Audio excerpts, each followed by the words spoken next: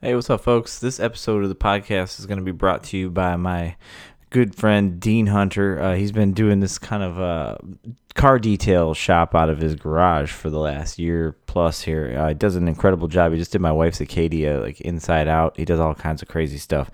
Does motorcycles, Jeep, anything you can think of. But the interior of my wife's car has never looked better than when it was new. You can follow him at DLUX_DTAIL. That's Deluxe Detail. It's DLUX_DTAIL. His name's Dean. He's out of Shanahan, Illinois, but incredible job with the weather warming up. You're probably going to want the whip looking nice. And then also my buddy Ian McPartland, the State Farm agent extraordinaire. IanIsMyAgent.com. You can go visit him at his office. He's trying to push some people to come get some quotes, and then he'll hook you up with a little gift card to get yourself some craft beer over at Crafted 1979. He give you a $10 gift card just for getting a quote if you're not a State Farm agent. So don't hesitate. Give him a call or look him up on IanIsMyAgent.com. He does everything, auto and home and business insurance, and he's just a really cool guy who likes beer anyway. So might as well have a conversation with him if you need some insurances, and have him look at maybe your old policy and whoever you're with. I bet he can save you some money too. This was an awesome episode with Clint over at Misbehaving Meads. I guess before I get into that, let's do the normal stuff. Go to iTunes, leave reviews if you can. It's always super helpful for the podcast. Right now I have shirts for sale. I posted it on my Instagram, my Facebook, my personal Facebook. There's an order link. You can just go follow the order link that's posted there. It's in my bio or my website thing, a profile on Instagram too. So go there and you can get, there's a purple shirt, a turquoise shirt, and then there's a nice blue hoodie that everybody seems to find to be very soft and awesome. The t-shirts are tri-blend. They're badass shirts. So they're pretty cheap, like $15-$16. I don't make any money on those. Those are just, you're paying straight up. I don't get any profit off of those. Just kind of like you guys to be walking billboards for the podcast. So, and the shirts are cool. Us beer nerds, we like our swag. So anyways, back to this. My first mead podcast. I was so thrilled about doing this. I've gotten to know Clint a little bit here and there from festivals and all kinds of different, running into each other. And I finally started to get into some meads, trying them out, everything from, Superstition to Pips and Shrams. And Misbehaving has really stuck out to me. And the more I talked to Clint, the more I came to the conclusion that instead of being intimidated by doing a mead podcast, I should utilize somebody who knows what the hell they're talking about and learn a little bit about mead. So I got to sit down in Valparaiso, Indiana with Clint and just talk about mead and how awesome his mead is and what's coming up with them and all kinds of exciting news. And then he took me to Ricochet Tacos, which was phenomenal, right down the street from him in the awesome little downtown Valpo area. So here you are. Here comes my guy Clint from Misbehaving Meads. All right, we're actually live now. We wasted all the good conversation already. Yeah, so just be prepared to be bored for the rest of this whole thing. I'm finally in Valparaiso, Indiana, checking out my first meadery. So thank you for being my first meadery, Clint. I'll be gentle. All right, tell the people who you are and what you're running here. I think I may have mentioned it, but go ahead. Sure. I'm Clint Wadsworth, and I am the brewer of Misbehaving Meads in Valparaiso, Indiana. I'm also one of the owners, and we specialize in mead, which is a wine made with honey instead of grapes. Of course, we also use grapes, too, and then we make a lot of really great ciders. Yeah, we were just having a great conversation about the cider game that he's been just crushing some of these awesome ciders lately. But I'm trying two that are on tap right now. I haven't seen any of these in bottles, but these are the one was like a double dry hop with lactose, but it was a cider, right? Yes. Yeah. You're nuts, right? You're nuts. You're just down there playing experimentation. Oh, yeah. And what's cool about that one is, first I have to give a shout out to Burnham Brewing over in Michigan City, who we worked with them on that, and also to Howe Farms, which is a local hop farm, and then Bonaterra Orchard, which is a local orchard. So this is a super local product. Yeah. Oh, yeah. Whoa. Everything's, with the exception of the milk sugar / lactose. Milk sugar. Yeah. I love that. I've been having that conversation a lot with people. Yeah, it's not politically correct. Which one sounds weirder, lactose or milk sugar? I don't know. That's not local, but everything else was local. The hops are local, and then the apples are local, so it's a super local product, which is nice. And it's awesome. Yeah, Michigan apples are, that they're as good as they get, right? I mean, it's Well, not like you're hurting your product. This is by literally being from local, Valpo. you know? That's hyper local. That's Yeah. what you're going with. All right. Yeah, that orchard is about 3 miles away from here, God damn, that's Yeah. pretty cool. and we're the only client for them at this point. Not for long. Well, yeah, he's pretty committed to us, I think, and he's been adding apples and a lot of really cool cider apples. So we're excited what's going to be coming up with them here in the future. You know, the big reason I'm here is because, and I was telling you this before we started going, but I tell a lot of people this. They're like, why don't you do like a mead? You know, mead's real big, and you should do an episode with somebody in mead. And I've had a couple people I've talked to before, but never wanted to pull the trigger on doing an episode. But then I started to drink your meads regularly. Iron and Glass started getting them in Romeoville. Then where I'm at Crafted started to get them a little after that, and they just knocked my socks off, like especially the baseball bat stuff. I mean, that's obviously that one always blows somebody's mind when they taste like a sandwich that was turned into liquid somehow. For sure. So I thought, what better way? Finally, I came to the right conclusion. Like, why not just pick your brain for a couple hours, and then maybe I'll learn a little bit about mead, and then I won't be so intimidated by it. Yeah, So, I'm happy to share what I've learned with you, except for all the proprietarial secrets, which I've been warned about by our corporate lawyers not to divulge. you know what? I thought we got that contract settled. I thought you were divulging all the secrets. I'm secretly starting a meadery right now at my house. And It seems like everyone is, actually. it's going down. I think people like the idea. I think that there's a conception of it from people that are like, maybe they think it's easier than brewing beer. Is that true? Do you hear that? I think so. It's pretty crazy. We've had people come in here. This was not that long ago. I had a guy come in. It's like, first time trying your mead, and he's like, "How do you do this?" And I'm about to start my own mead, and so I answer a couple questions, and then he's like, "Yeah, I'm opening a meadery." Oh, Wow, that's different. like, okay, good luck with that, bud. I think it's just different. It's the same amount of work, I think, as brewing, but the pacing of it's a lot different, I think. That was the first thing I asked you when I walked in this morning. I was like, do you call it brewing, or do you call it, is there a different name for it, or is it, just we brew it, you brew it? Yeah, I consider myself to be a brewer. I think that if you ask other people who make mead, they'll say different things. But my connection to this is really, and you know this already, I'm a beer geek. You are. You don't mess around. No, you I don't don't. just make deliveries. You also take from the store and bring Well, home with you. Yeah, well, we call it research, but, I have to wet my whistle too. But, and I'm also connected to a lot of breweries as well. And they're my friends and been involved in that. So, I feel more connected to that than, say, winemaking. And I've had some good relationships and discussions with those folks. But when I really think about myself, I think about the guy who was hanging out at Dark Lord Day, 10 years ago. Blacked out. I'm going to my first one, and I'm like nervous because all the stories that people have told in the past are like, Yeah. you gotta take it easy. You gotta really pace yourself. You'll have fun. It was the anniversary party there that was trouble for me. But in my defense, I'd been sick for about a week beforehand, and I still was on cold medicine the morning of. And don't start off the day with a barley wine tasting when you're on cold medicine you've been drinking for a week. A nice barley wine tasting. Oh. That never hurt anyone. No. Barley wine is indeed life. Yeah.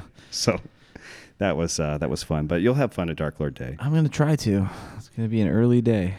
Maybe a 5 a.m. breakfast, and then get myself ready for the nonsense. So that's why I call myself a brewer. I think of myself in those terms, and I would love to brew beer again, but I'm so tied up with this that you're busy. Yeah, I'm very busy.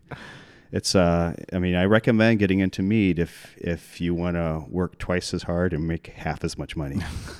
Not for long. The mead game has been picking up, right? I think so. There's so many out there, and get some of the bigger brands that are building their names, and just like beer, everybody that you might start on those brands. You might see the first ones maybe like Superstition or something. These breweries that or meaderies that are around the country now and being distributed out this way. But then, kind of like beer, you go back, you start to go hyper local focus. And it's now obviously trying some of your guys' stuff. It's just it's put me into the direction of like, okay, I think I might be a mead guy now, because it always used to be, I'm not really into mead. I'm not really into that, you know.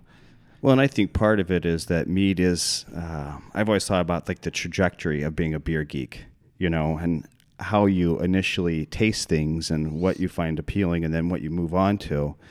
And, you know, there's certain points where you get into sours or into double IPAs.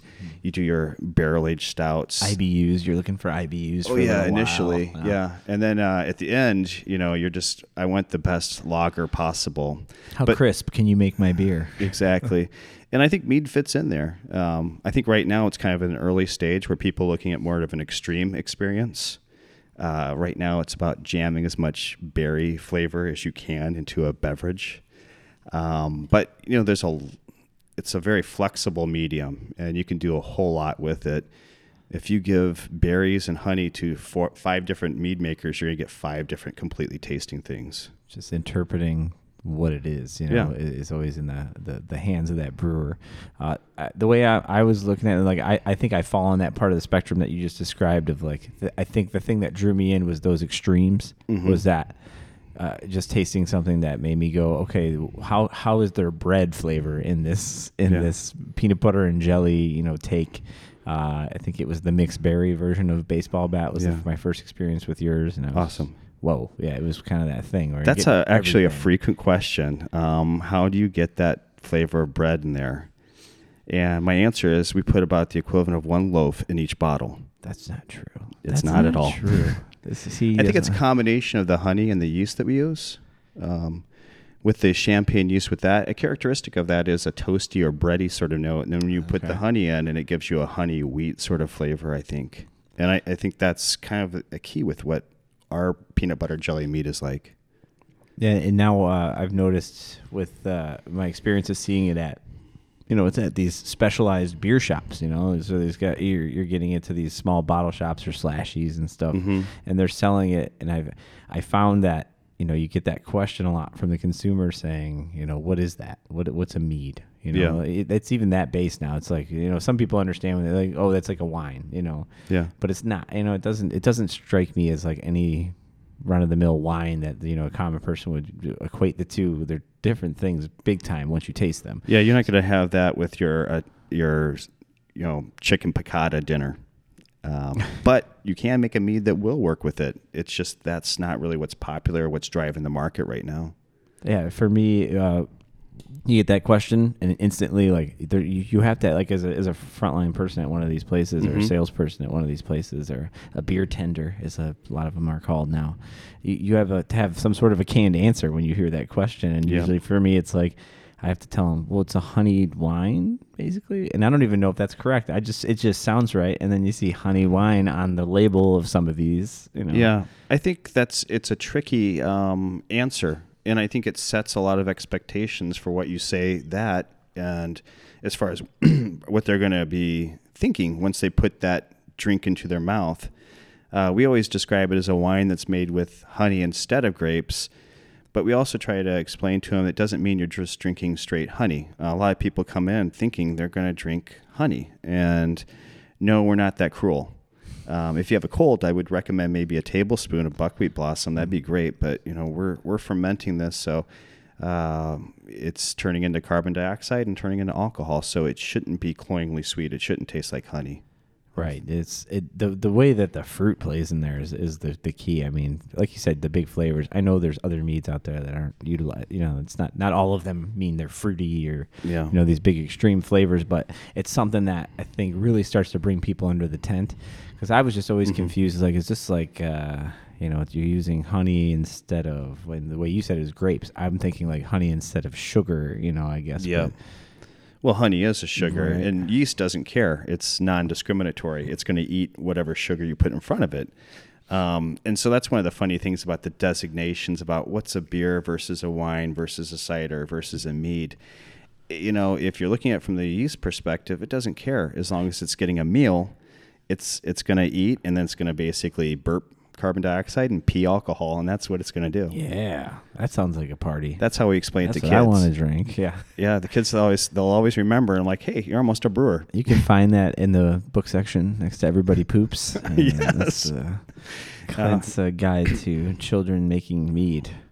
Yeah, but it's funny is in reference to these super jammy meads and stuff like that. I mean, we're kind of late to the game in that. It's not really how we approach everything, really. It's always been about balance, more semi-sweet, and just kind of getting a super balanced drink in your mouth.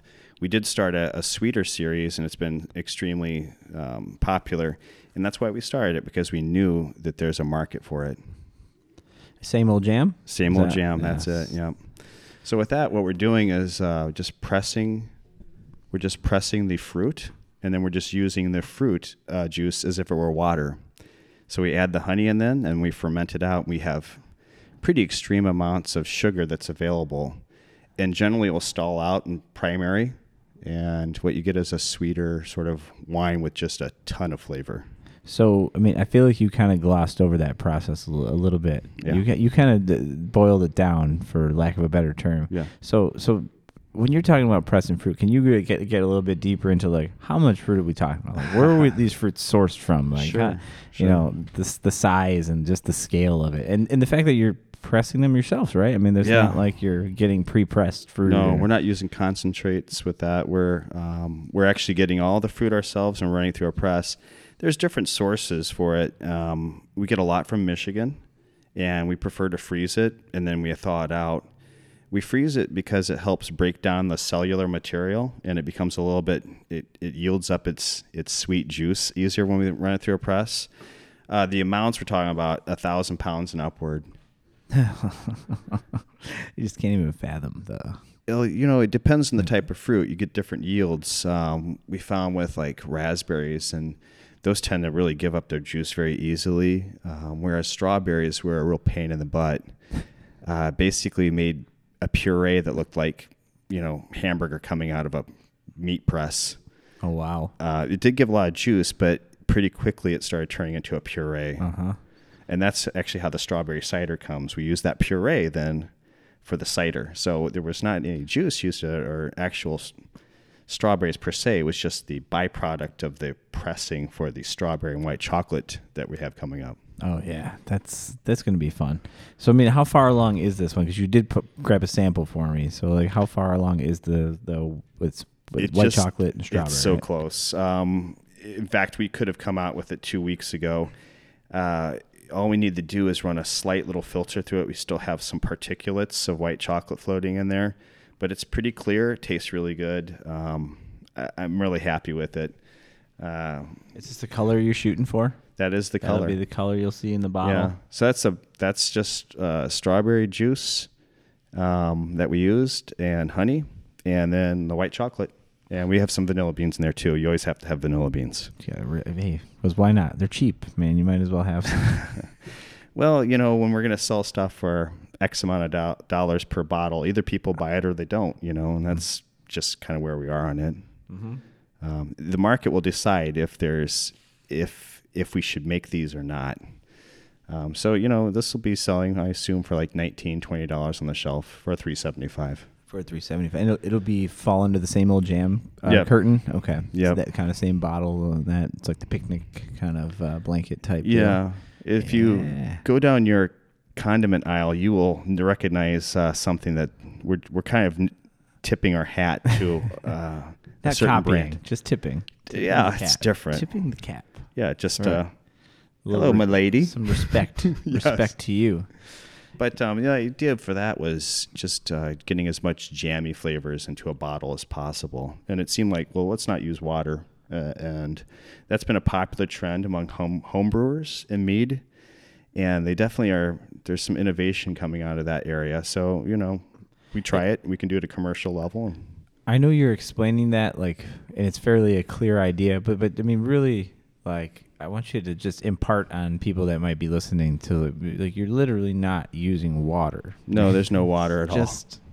It becomes like the terroir of the fruit itself, I think, actually appropriate a wine term, which I'm not inclined to do normally, but it just sounds right. Sommelier of you.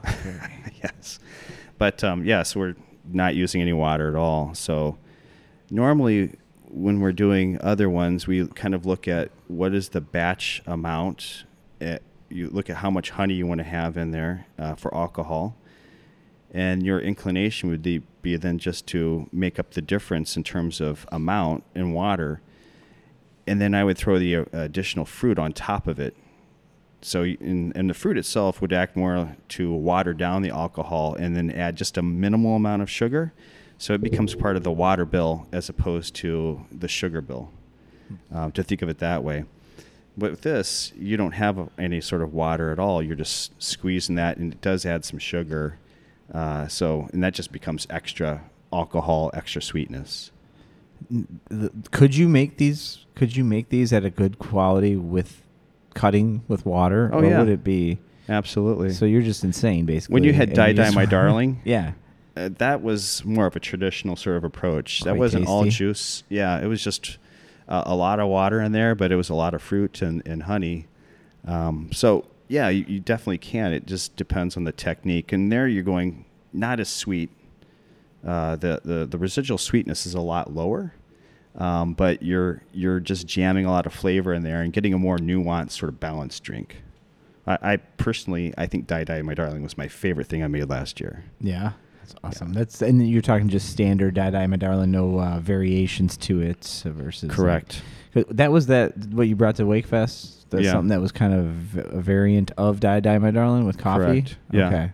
And just, I assume no one knows what Die Die My Darling is, and we spell it D-Y-E, just so you know. It's a red currant, raspberry, tart cherry mead, and that's it. We use water in that and honey, and I think the residual sweetness was pretty approachable. I think it was a semi-sweet, a lot of flavor. I just thought it was great. But what we brought to Wakefest was a coffee variant of it.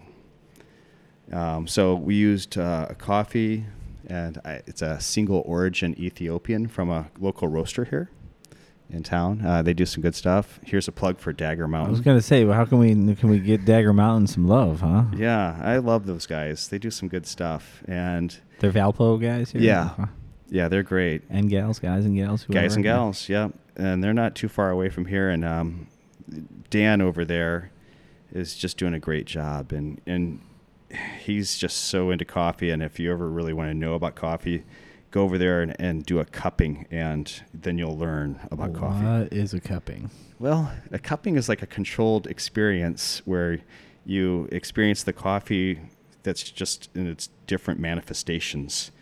I'm not going to give it justice, but they do the ground coffee, they add the water, and then you sip it at various points. Okay. And you sip it in a certain way. Watch it evolve a little bit. Oh, and it does.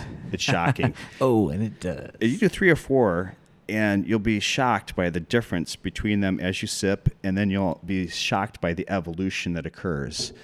And a lot of the stuff about tasting, which I thought, I've been drinking a lot and I've done a lot of tastings. I learned a lot from him, and stuff that I still apply. So, I can't say enough good stuff about Dan and Dagger Mountain. The coffee they use, I think it's Ethiopian, so it's Tatalich, and its characteristics. He roasted it specifically for us to fold into Die Die My Darling, which is awesome. Yeah, that's cool. I wonder, how did he approach that? Did he say, Ethiopian, it's going to have a little more fruity characteristics, that'll play well with the raspberry? Okay. Absolutely. And we did it as a cold brew so we could avoid, a lot of those super acidic characteristics you get for them Ethiopians. Okay. So how do you impart that? So you actually physically brew the coffee when it's added. It's not just like beans imparting the flavor or coarse grounds or... You can do it that way, and there's a number of ways we've done it. What we're doing right now, to divulge a secret. Oh, no. Take it easy now. Yes. We actually treat the once again, this is a theme, we're treating the meat itself as if it were the water. So we're actually brewing a cold brew with the mead. And then we fold it right back in. That's genius. I You don't know say that fold it is. it right back in. I'm like Folding. thinking like baking, like It's funny. We folding in think of some ourselves chocolate as chips. cooks Yeah. or bakers. Yeah. So you just put it right back in, and we kind of do some bench trials to get the right ratio. And then based on that, what you get is, we have some formulas. We have some ideas about how it's going to look when we come out. And sometimes you tweak it a little bit this way or that way. I think this one turned out pretty good because you have this in front of you. It's the barrel-aged version of Die Die My Darling with coffee, which would be called Kill Room. Okay. And I think this turned out pretty awesome. I haven't had it in a while. These freak me out every time. So my first experience with a fruity type of mead that used coffee was I think we have a regular at the shop that she brings in stuff from New Day. Yep. And it was the Magpie. Was it Magpie Breakfast? Is that what it's called? Yeah, and I think that's their. It's Magpie, or is it something like that? Breakfast Magpie? Breakfast Magpie. Yeah. And I smell it, and I smell black coffee, and I look at it, and I see raspberry-esque colors. Yeah. And then I drink it, and I taste fruit. And Yeah. then just a little coffee to it. Yours is a little more coffee flavor to it alongside the fruit, is from what I can tell, and a little more body to it maybe too. But it weirds me out because you're seeing one thing, tasting something else. You're smelling one thing, tasting something else. And Yeah, I think this turned out pretty good. It's got a nice, deep, dark color to it too. oh yeah, it's got a black coffeeness to it, and definitely get that. What do you call it? Like that non-acidic description that you gave, because I'm a big cold brew guy myself. Okay. I mostly drink cold brew. I drink hot coffees too. Actually, Indiana Coffee, the Lowell Smugglers, Dave over at Smugglers, he makes great. He roasts a good bean. Nice. I haven't had theirs. I've had a Steam Whistle over in Crown Point, and they're good people. And then of course Dagger Dan, who actually cans his cold brew too. Oh, how do I get that guy's number? I need cold brew cans. If you're familiar with Windmill Brewing, oh yeah, do they actually have can. it? Oh, okay. So that's the same. But I remember they used to have the girls that roasted out of there, and I think they moved on to something else. But Okay. So now they got. So I know they're open at like 5 a.m. now over at Windmill, or some Probably. ungodly early hour now because they're doing coffee. Yeah. I didn't realize they were canning coffee for people. I like that. Yeah, I don't know how that works, but yeah, it makes sense, and I guess it's working for them. I guess Dan's maybe been exploring getting a canning line, which I wish him luck with that. Those things aren't cheap. Oh, jeez, it's crazy. Yeah, It's but- wild to see some of the prices on those things. Yeah, and we're starting to see canning lines pop up at breweries here in Northwest Indiana. So it's interesting, and it's something. I love to can a mead. But That'd I be think interesting. Yeah. cider is probably the thing I'd Yeah. be more interesting to do. Oh, that'd be great. If people could get 6-packs of that strawberry in like 12 ounce, or 4-packs and 16-ounce cans of that strawberry one, it would be gold. I think so, but we're looking at kind of. Don't you have space for it down there? I mean, you can. Yeah, the space. There's no space down there at all. There's almost no space to even cough, because that involves your diaphragm expanding and yeah, contracting. and then it's over. Yeah. Yeah. Well, one time we were so packed down there, I tripped, fell down, and I didn't hit the ground. Yeah. I just got wedged in between some drums. I'm stuck in between the drums. If somebody could come help me, I can't get back And up. actually, that's what happened. They came down to help me get out. Like, he can't move. He's wedged. So before, we're talking as if they're standing here with us. But Yeah. but before I walked in, or right when I walked in, we kind of took a little tour of when you walk in from the street, it's the tasting room, and it looks like a tasting room. There's bar stools and tables and stuff to taste, and then you go downstairs and this nice little staircase down to this. What would you call it? I mean, basement, dungeon, short. It's like almost like the Hobbit size heights, but a little taller. And I'm like than Gandalf down there. Yes, you are. You do. You have a very Gandalfian feel to you down there. Yes. Well, it's because I'm the wizard. Yes, I believe that. We always call it the cellar because that sounds fancy. It does. It looks like a cellar too, though. Yeah, I give you is. that. So But saying, there's stuff down there, oh yeah, and it's all necessary. It's not like there's just junk down there. It's like you're just making the use out of the best way you can. Yeah. With the stuff that you need to make this stuff happen. Well, when we were looking at spaces, we did start initially looking at places that you would expect to find a brewery. The kind of light industrial sort of strips, and this space became available, which is, it's right across the street from the courthouse in downtown Valpo. It's the county seat. It's a really nice, picturesque sort of downtown. You really can't beat the location. I mean, when it comes to, what you would think for a business. Yeah, and it's busy here. It's an actual vibrant downtown. People come here to shop and eat, and we have concerts and stuff. There's so many activities that are always down here. I mean, just 2 blocks over, you can almost see it from here. There's a big concert shell. So you have a summer concert series, lots of festivals and fairs. The beer festival for downtown Valpo is 2 blocks over, and it's probably about 4,000 people come out. So it's not a small festival. Yeah. It's like it's Monday at 11 o'clock or something. It's bustling. I mean, there's cars all over the place. There's people running around. Yeah. Obviously, you're not open on Mondays, but I could see on a Wednesday this would be a way to bring in people, man. Yeah. Well, we get curiosity seekers. What is this place? Where's the meat? I heard you make bacon here. No. Or Beads. We've had people think beads. You guys are selling beads here. But no, there's a lot of knowledge, I think, about what we're doing because we've been here for 3 years. But the location we picked because of this, and we live about 4 blocks away from here. So I walked here today. That's nice. Yep. That's really cool. It's good and bad. I mean, it's like you're away from work, but you're also always at work. I can actually see this building there from my house. Oh, geez. So, and once I figured that out, I'm like, I'm all in, I guess. Yeah, I'd say. But the location is great for the tasting room. The flip side was, how do we make the production side work? Mm-hmm. We were fortunate in that there was a basement included within this, and it's something that we looked at and like, well, we can make it work. And we did. So it's one of my friends has described it as what I do as brewing out of necessity.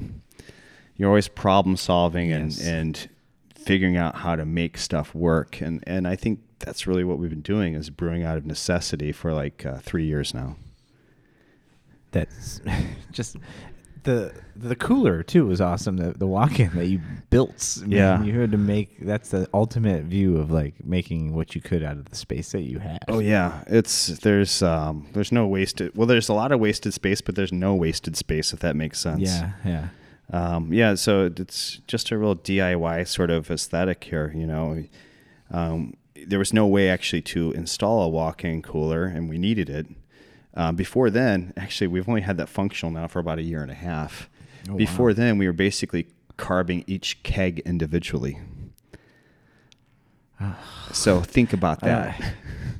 I don't even want to know. Well, I mean, We were when you're just talking about daisy that, chaining these kegs and just shoving carbonation in them. And, there was no way to evaluate really how carbonated they were. so mostly like for your meads, I mean, or mostly for the ciders, and then you do have We were some doing meads, you too, do have that some way. Sparkling. Is it sparkling? I feel like I'm saying wrong words. I like sparkling. Yeah, sparkling meads, Fizzies. carbonated meads, Fizzy. fizzy meads. Yeah, I think that's fun. But at that time, we weren't doing a distribution, so everything was still coming out of our shop.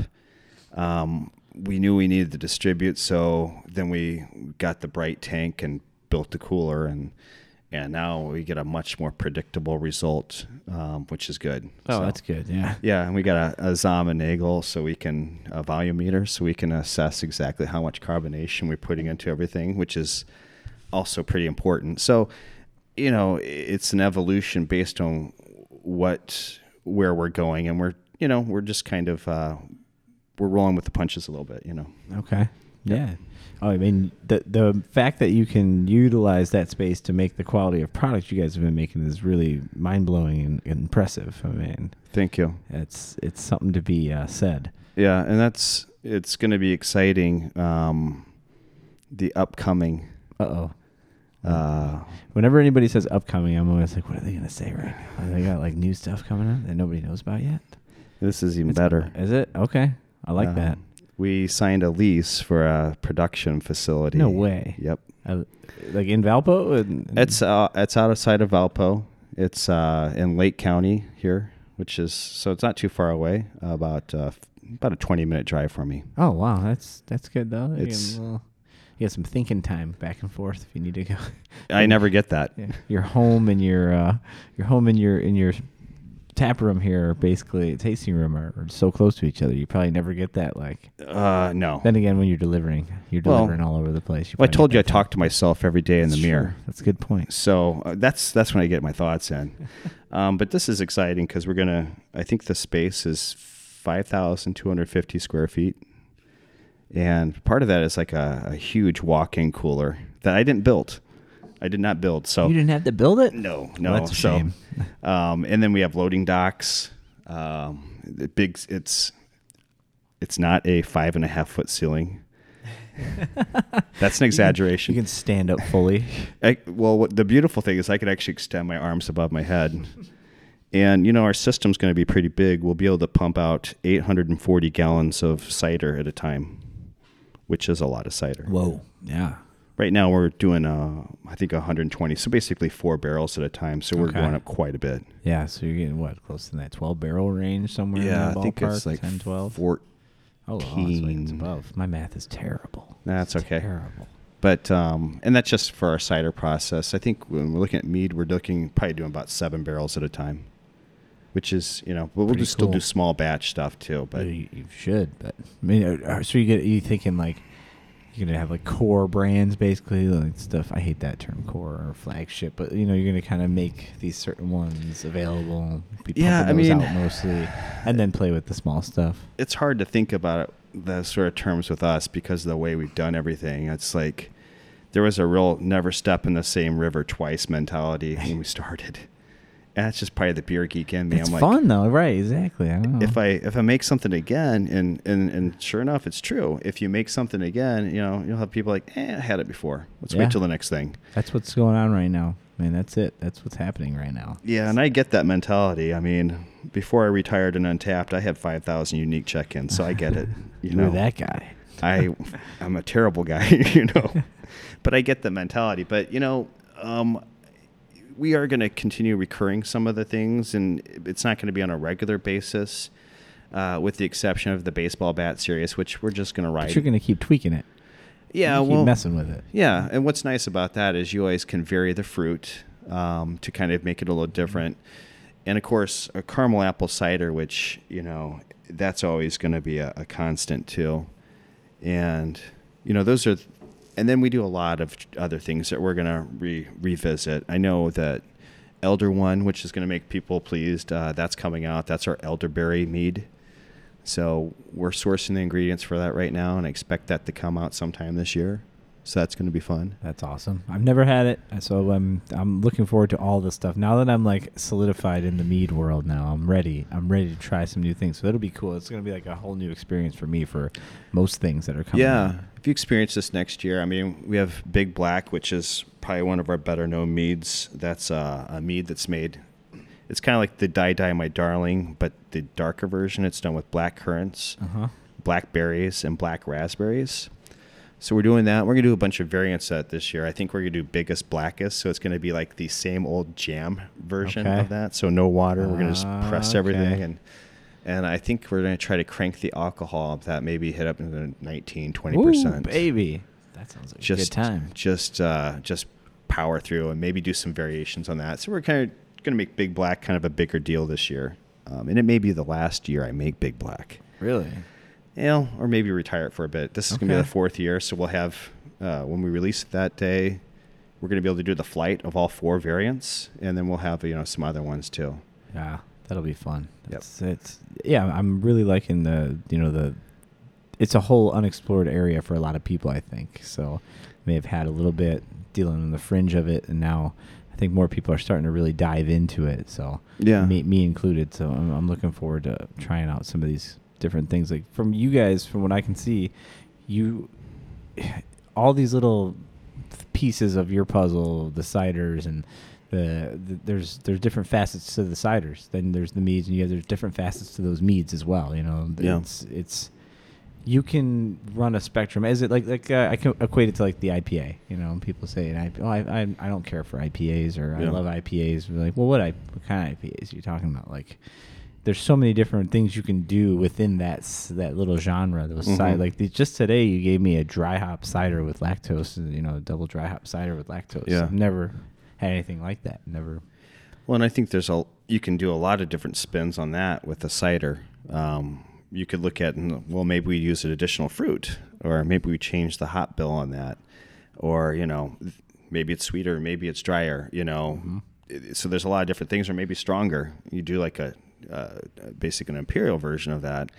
So there's a lot of different things you can do, and this is the stuff that keeps me up at night, trying to think, what is that next thing I'm going to do? So many notes to play with, in the symphony that is. There is. I think cider's a little bit more constrained within, because apple is a much more marked flavor as opposed to the mead. I think mead's extremely versatile. I think it's more of a blank canvas upon which you can kind of paint different flavors. I'd be really curious to see, some of these skilled brewers with beers, see what they could do with mead.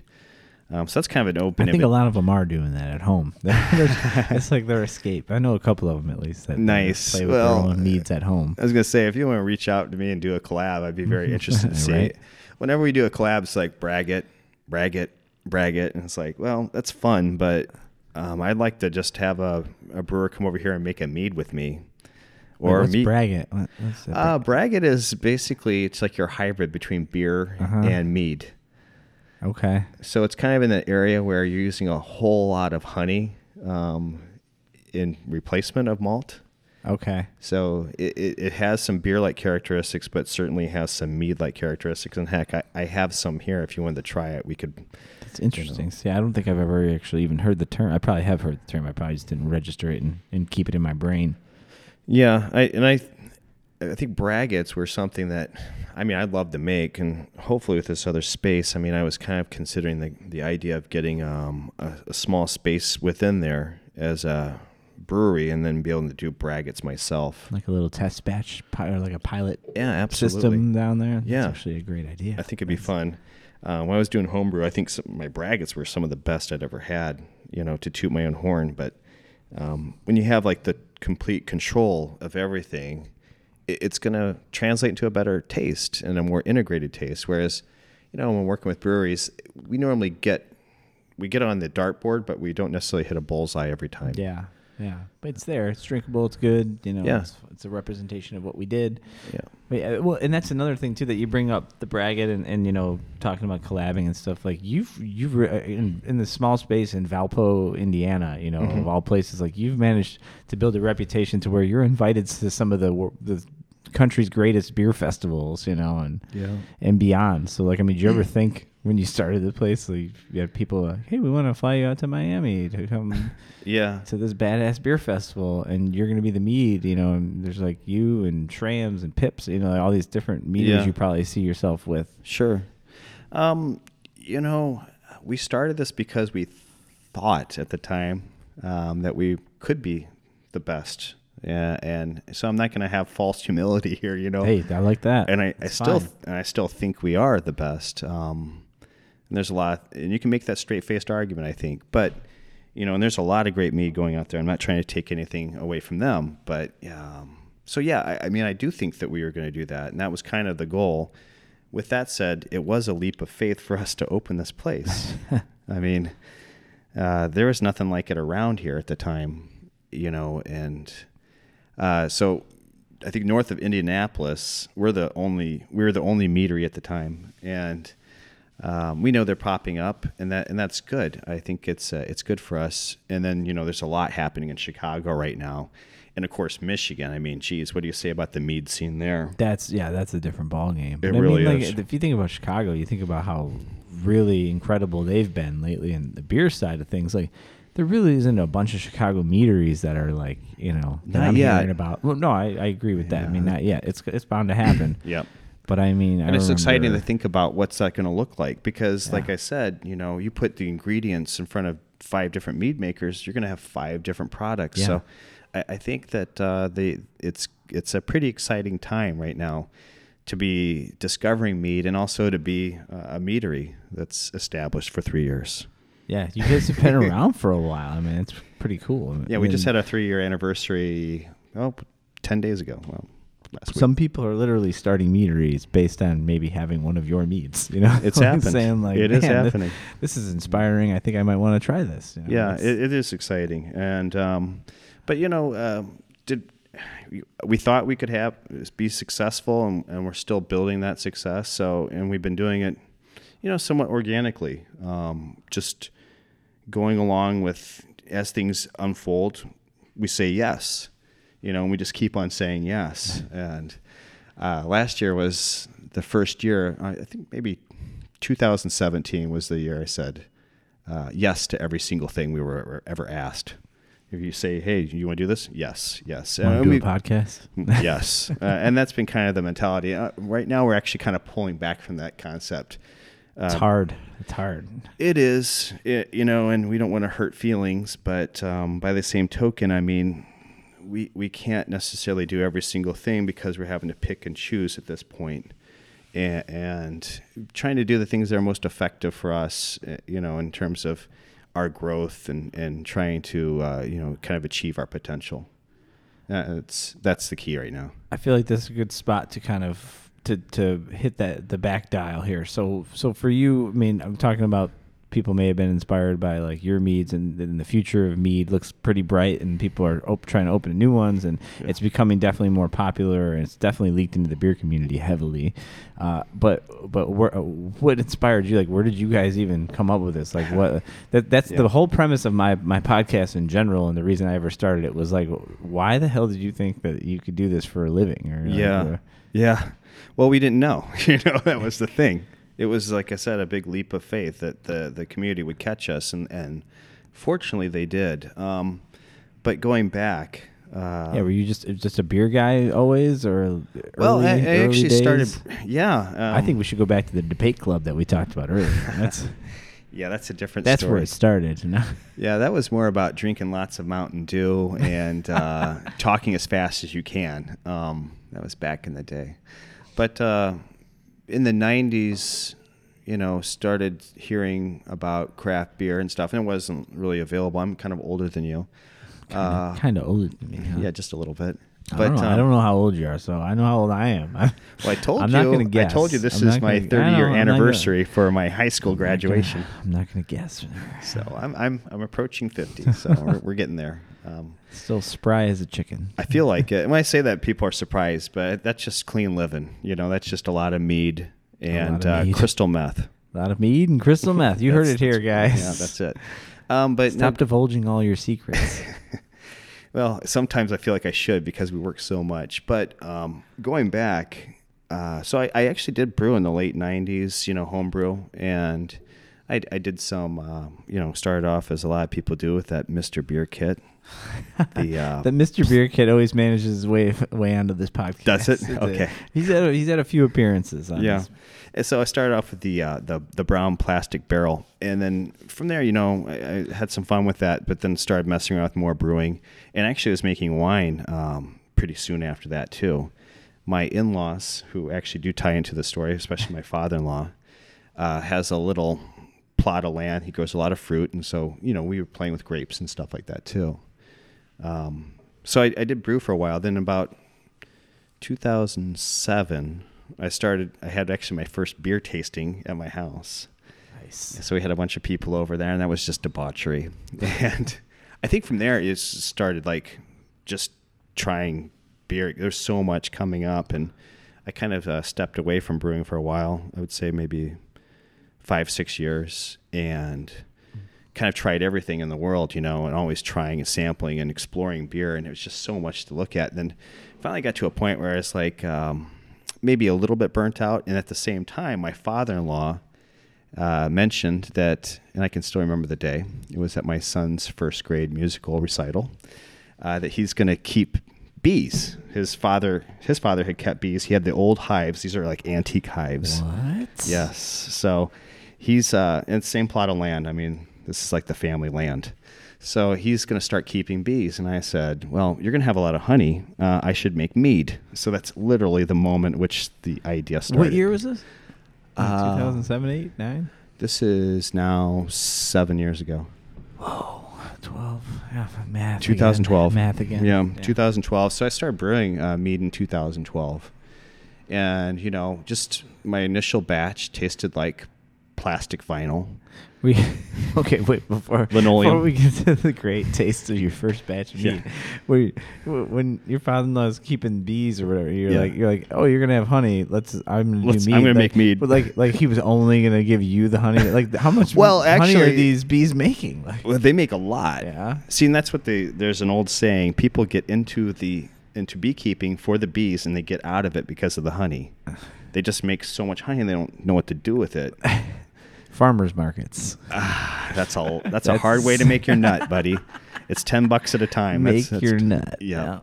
So, yeah, it was kind of pretentious of me, or presumptuous, I assume.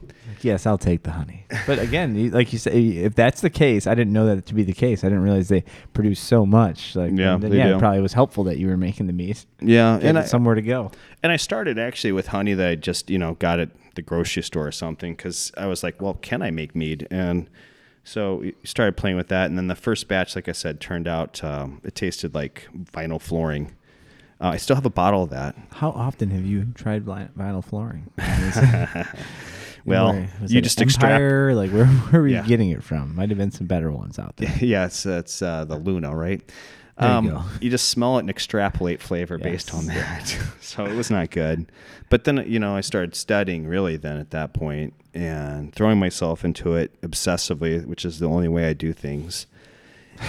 It's either half or completely. 100%. There's no in between. So, I really went after it, and then, it got to the point where I was comfortable sharing with my friends and family, and it was super popular. To the point where, I'd make a batch and I wouldn't really drink it anymore. People are just drinking it. And everyone's saying, hey, you should do something with this. You should do something with this. And it kind of got to the point where I was like, well, yeah, I should do something with this. Too many people are telling me this. I need to maybe listen. I don't know. Well, and, if you're a brewer, a home brewer at any level, you're always thinking, wouldn't it be awesome if I could have my own brewery? And I, of course, thought that too, but I'm also smart enough to know that it probably didn't have those brewing chops, and the competition just keeps on getting stiffer and stiffer. So, kind of went into an area where there really was no competition. And on purpose? Oh yeah. You think? Oh, yeah. Well, what? You think you did it on purpose? You think you were like, this might be a little bit easier path of lesser resistance? It is. It is. Hey, I'm just asking the questions. Yeah, I think it is. Well, it has its own challenges because, the thing about a brewery is every time someone comes in, you don't have to explain what beer is. They know. Of course. Just mead. With this, it's like, you have to explain it. But I guess people also carry their own set of assumptions when they come in, they're tasting a beer. You don't know what that person's beer experience is.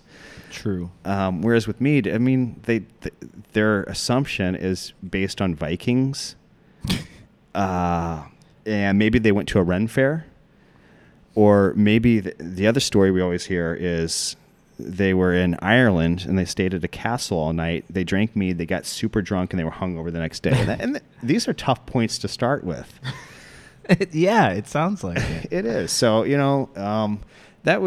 but we were like, well, we're making mead that's awesome and people are going to love it, and we're very wildly enthusiastic about it.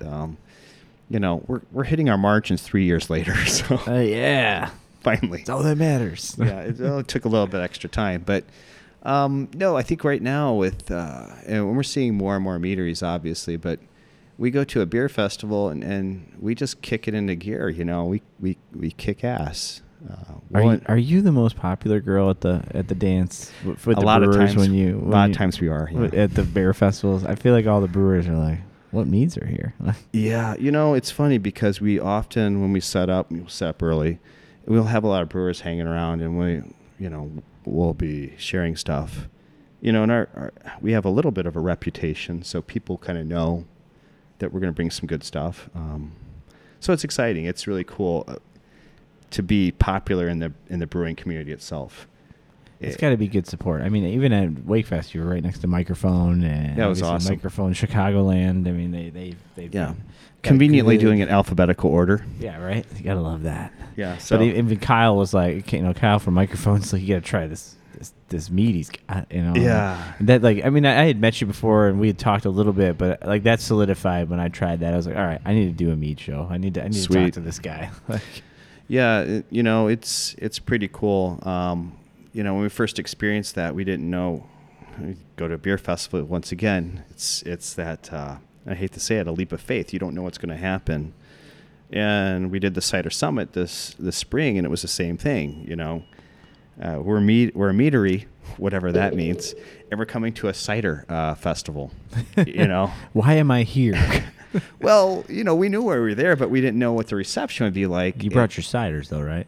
No, we brought vodka. You just brought Crystal meads. meth. You were like, fuck these guys. I'm not bringing my ciders. Crystal meth and coffee. There'll be plenty of cider. It's like when some of the brewers will be like, I'm just bringing a Pilsner. I'm done. I'm not bringing stouts and IPAs today. We brought good stuff, but what was awesome was just the wild reception that we had. People just really, we had a big line the entire day, and that just felt good. Yeah, because we go to a cider thing, we don't know what to expect. So it's getting to the point where I have less anxiety whenever I go to an event, because I feel that people will try it and they'll like it, and that's a good feeling.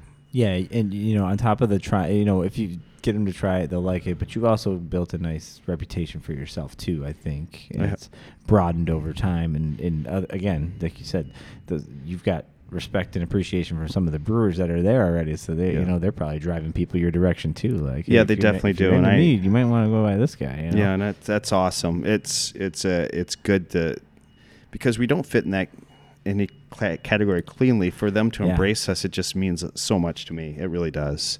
And so many really good friends and friendships, relationships I developed through beer and beer festivals and events. I love those guys. They're my brothers and my sisters.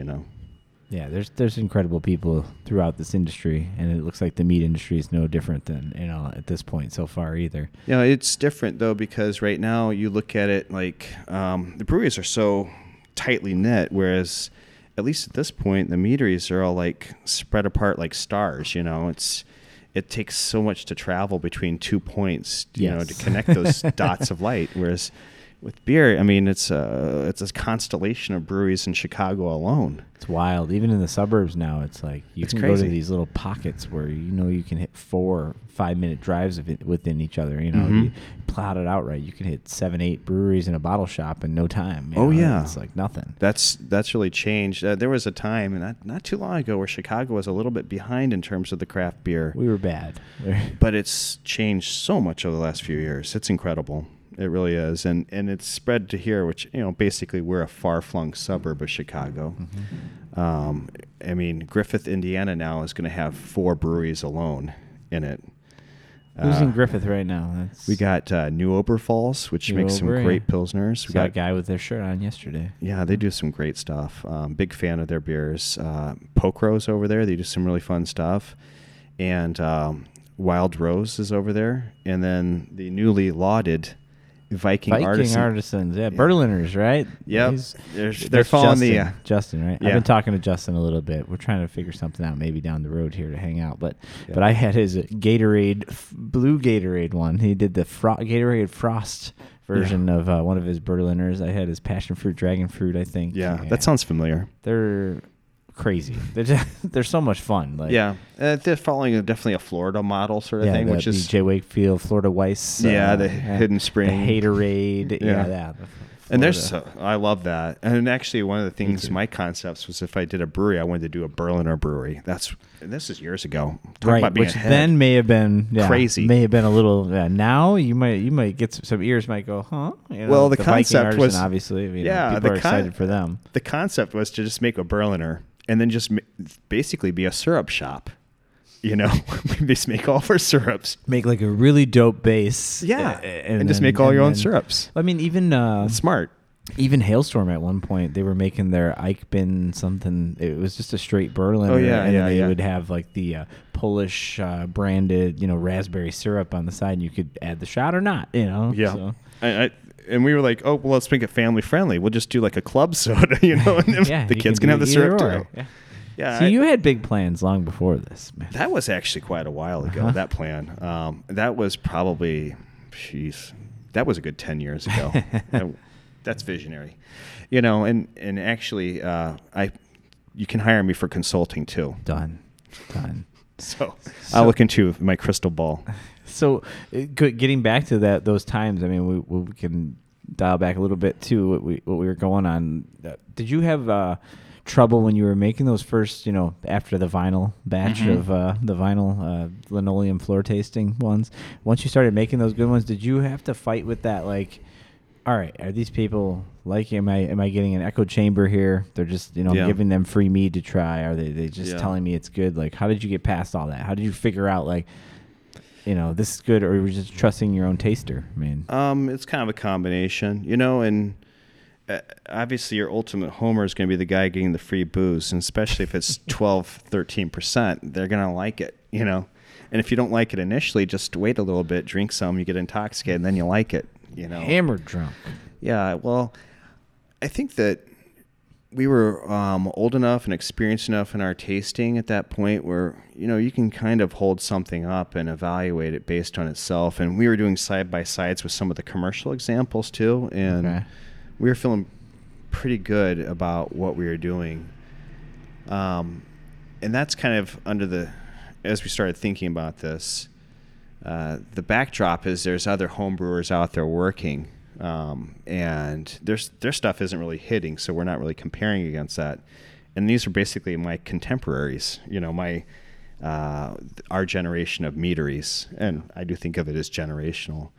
And we're talking about like Garage East, for example, coming to the Chicago market very soon here. Yeah, I'm distroed out here before you know it. Yeah, I know they're floating a balloon. I think I'm not sure to what extent that's going to translate. I know.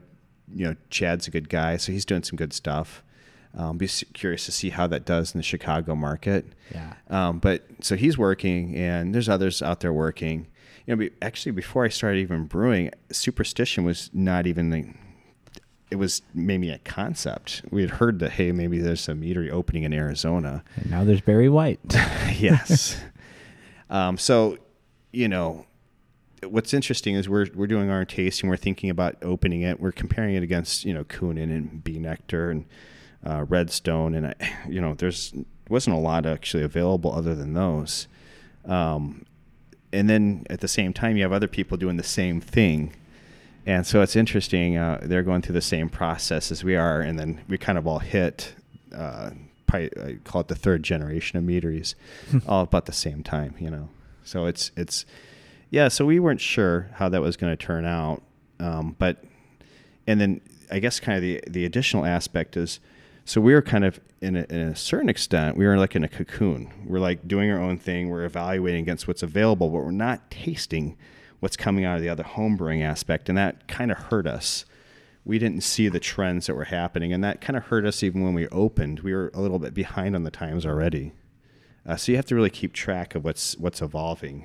So you'd equate that to like maybe you just didn't pay attention and you missed pastry stouts or you missed New England style that would be IPAs, a similar concept. Okay. But fortunately with because mead, you were in like your own bubble or yeah. just concentrating on. We're like, hey, let's make some really competent, balanced, everyday drinkable meads. And meanwhile, you have people just doing extreme sweet berry sort of, and that's really what's getting people excited and pumped up. And we stuck it out, and we still do. We do stuff in our vein all the time. Mm-hmm. But, and then like the peanut butter jelly, well, I made that as a home brew. It never made it out of my living room because me and my wife drank it. And basically, we did a peanut mead, and then we did a jelly mead, and we combined it. Cuvée. We thought, hey, this is kind of fun, but there's nothing practical about that. So enough with my crystal ball stuff. I guess maybe I should. Yeah, I missed the boat on that one. So, right now, so it was kind of interesting. We opened up, and it's like people thought, oh, well, these guys do kind of more traditional boring meads, and then they just kind of moved on. Whereas I think, we've always done a lot of different styles, and just because we say one thing doesn't mean you're going to get a lot of different things from us, I think. Yeah. Well, I mean, I'm just the spread I got today, which was like a limited, quick, whatever was on draft, real quick, and, and it spans the globe basically. It just spans the whole spectrum of what you guys do here, and even like you've brought up Bee Nectar once or twice too, and Bee Nectar. I've literally never seen anything from them but ciders, which is weird. I've never, because a lot of the stores by us, they only carry like the ciders, like Stupid Man Suit or, Yeah, and that's really what they lead off with. And I think that's kind of, there's no value judgment here at all. It's characteristic of that particular generation of meaderies. And, I definitely put New Day Meadery in with them. That's what they did.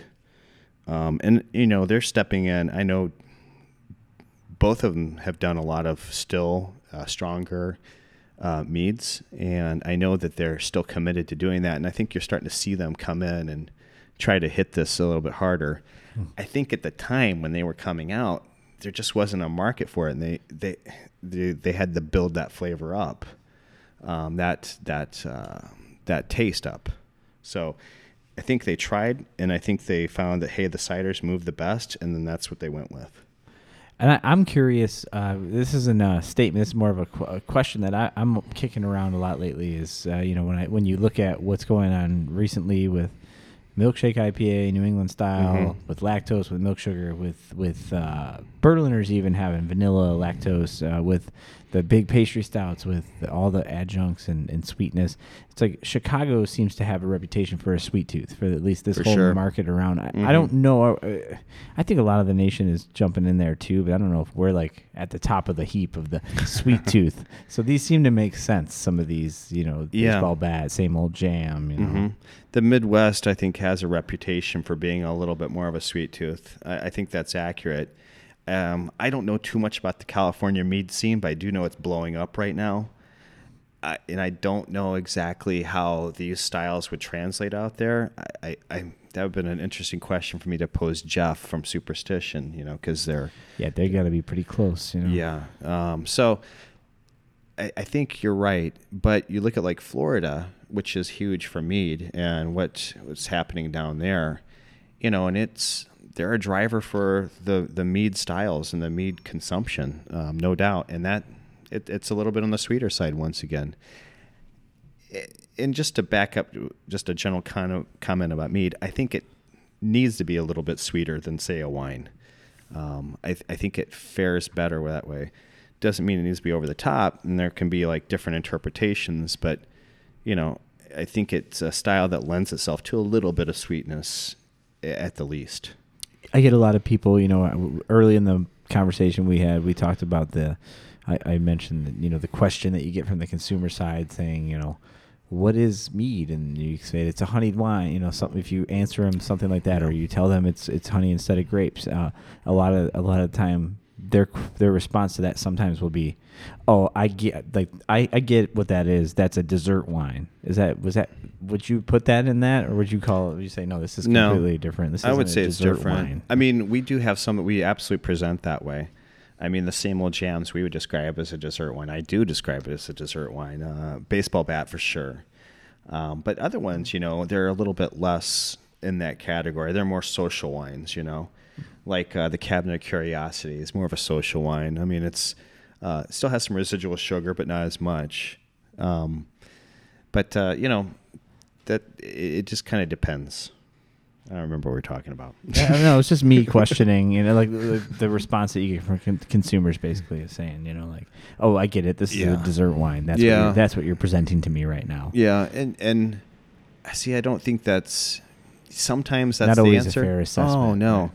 Right. Because we look at a lot of different approaches to things, and, a lot of it is how or why are you making this, and you're trying to communicate an idea, and a lot of it comes from different things that might be unexpected, like the Wiley Compote, which you had, which is based on a kind of a concept of cooking, putting these ingredients together and seeing what's like.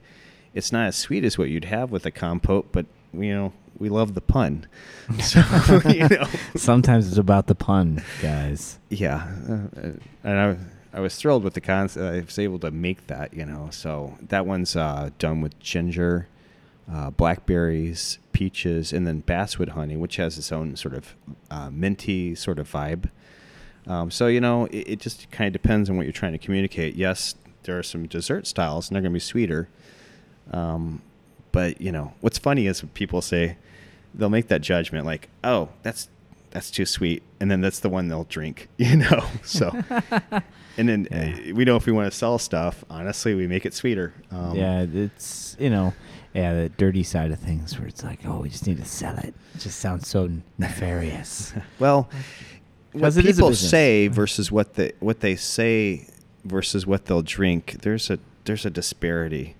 And you see that definitely in beer. I mean, the trend is towards sweeter. And honestly, we'll have, you pay attention to some of these social media things where you see tastings happening. And it's funny, you'll have someone drink, and I won't mention any names, a pastry stout from someplace in Florida, for example. And they'll be like, oh, killer. And then they drink one of our things, which, they're like, too sweet. Come on, man. You just had that double fudge coconut. Yes. There's a place in Tampa and a place in Miami that would definitely fit into that category. Can do but those things. But it's appropriate for those styles, what you're trying to explore. You're looking at those desserty sort of styles. And so what you try to do is what's appropriate, but we always try to have some balance. It's not just going to be unbridled sweetness. There's going to be acidity. There's going to be tannins with that. And that's, balance has always been key.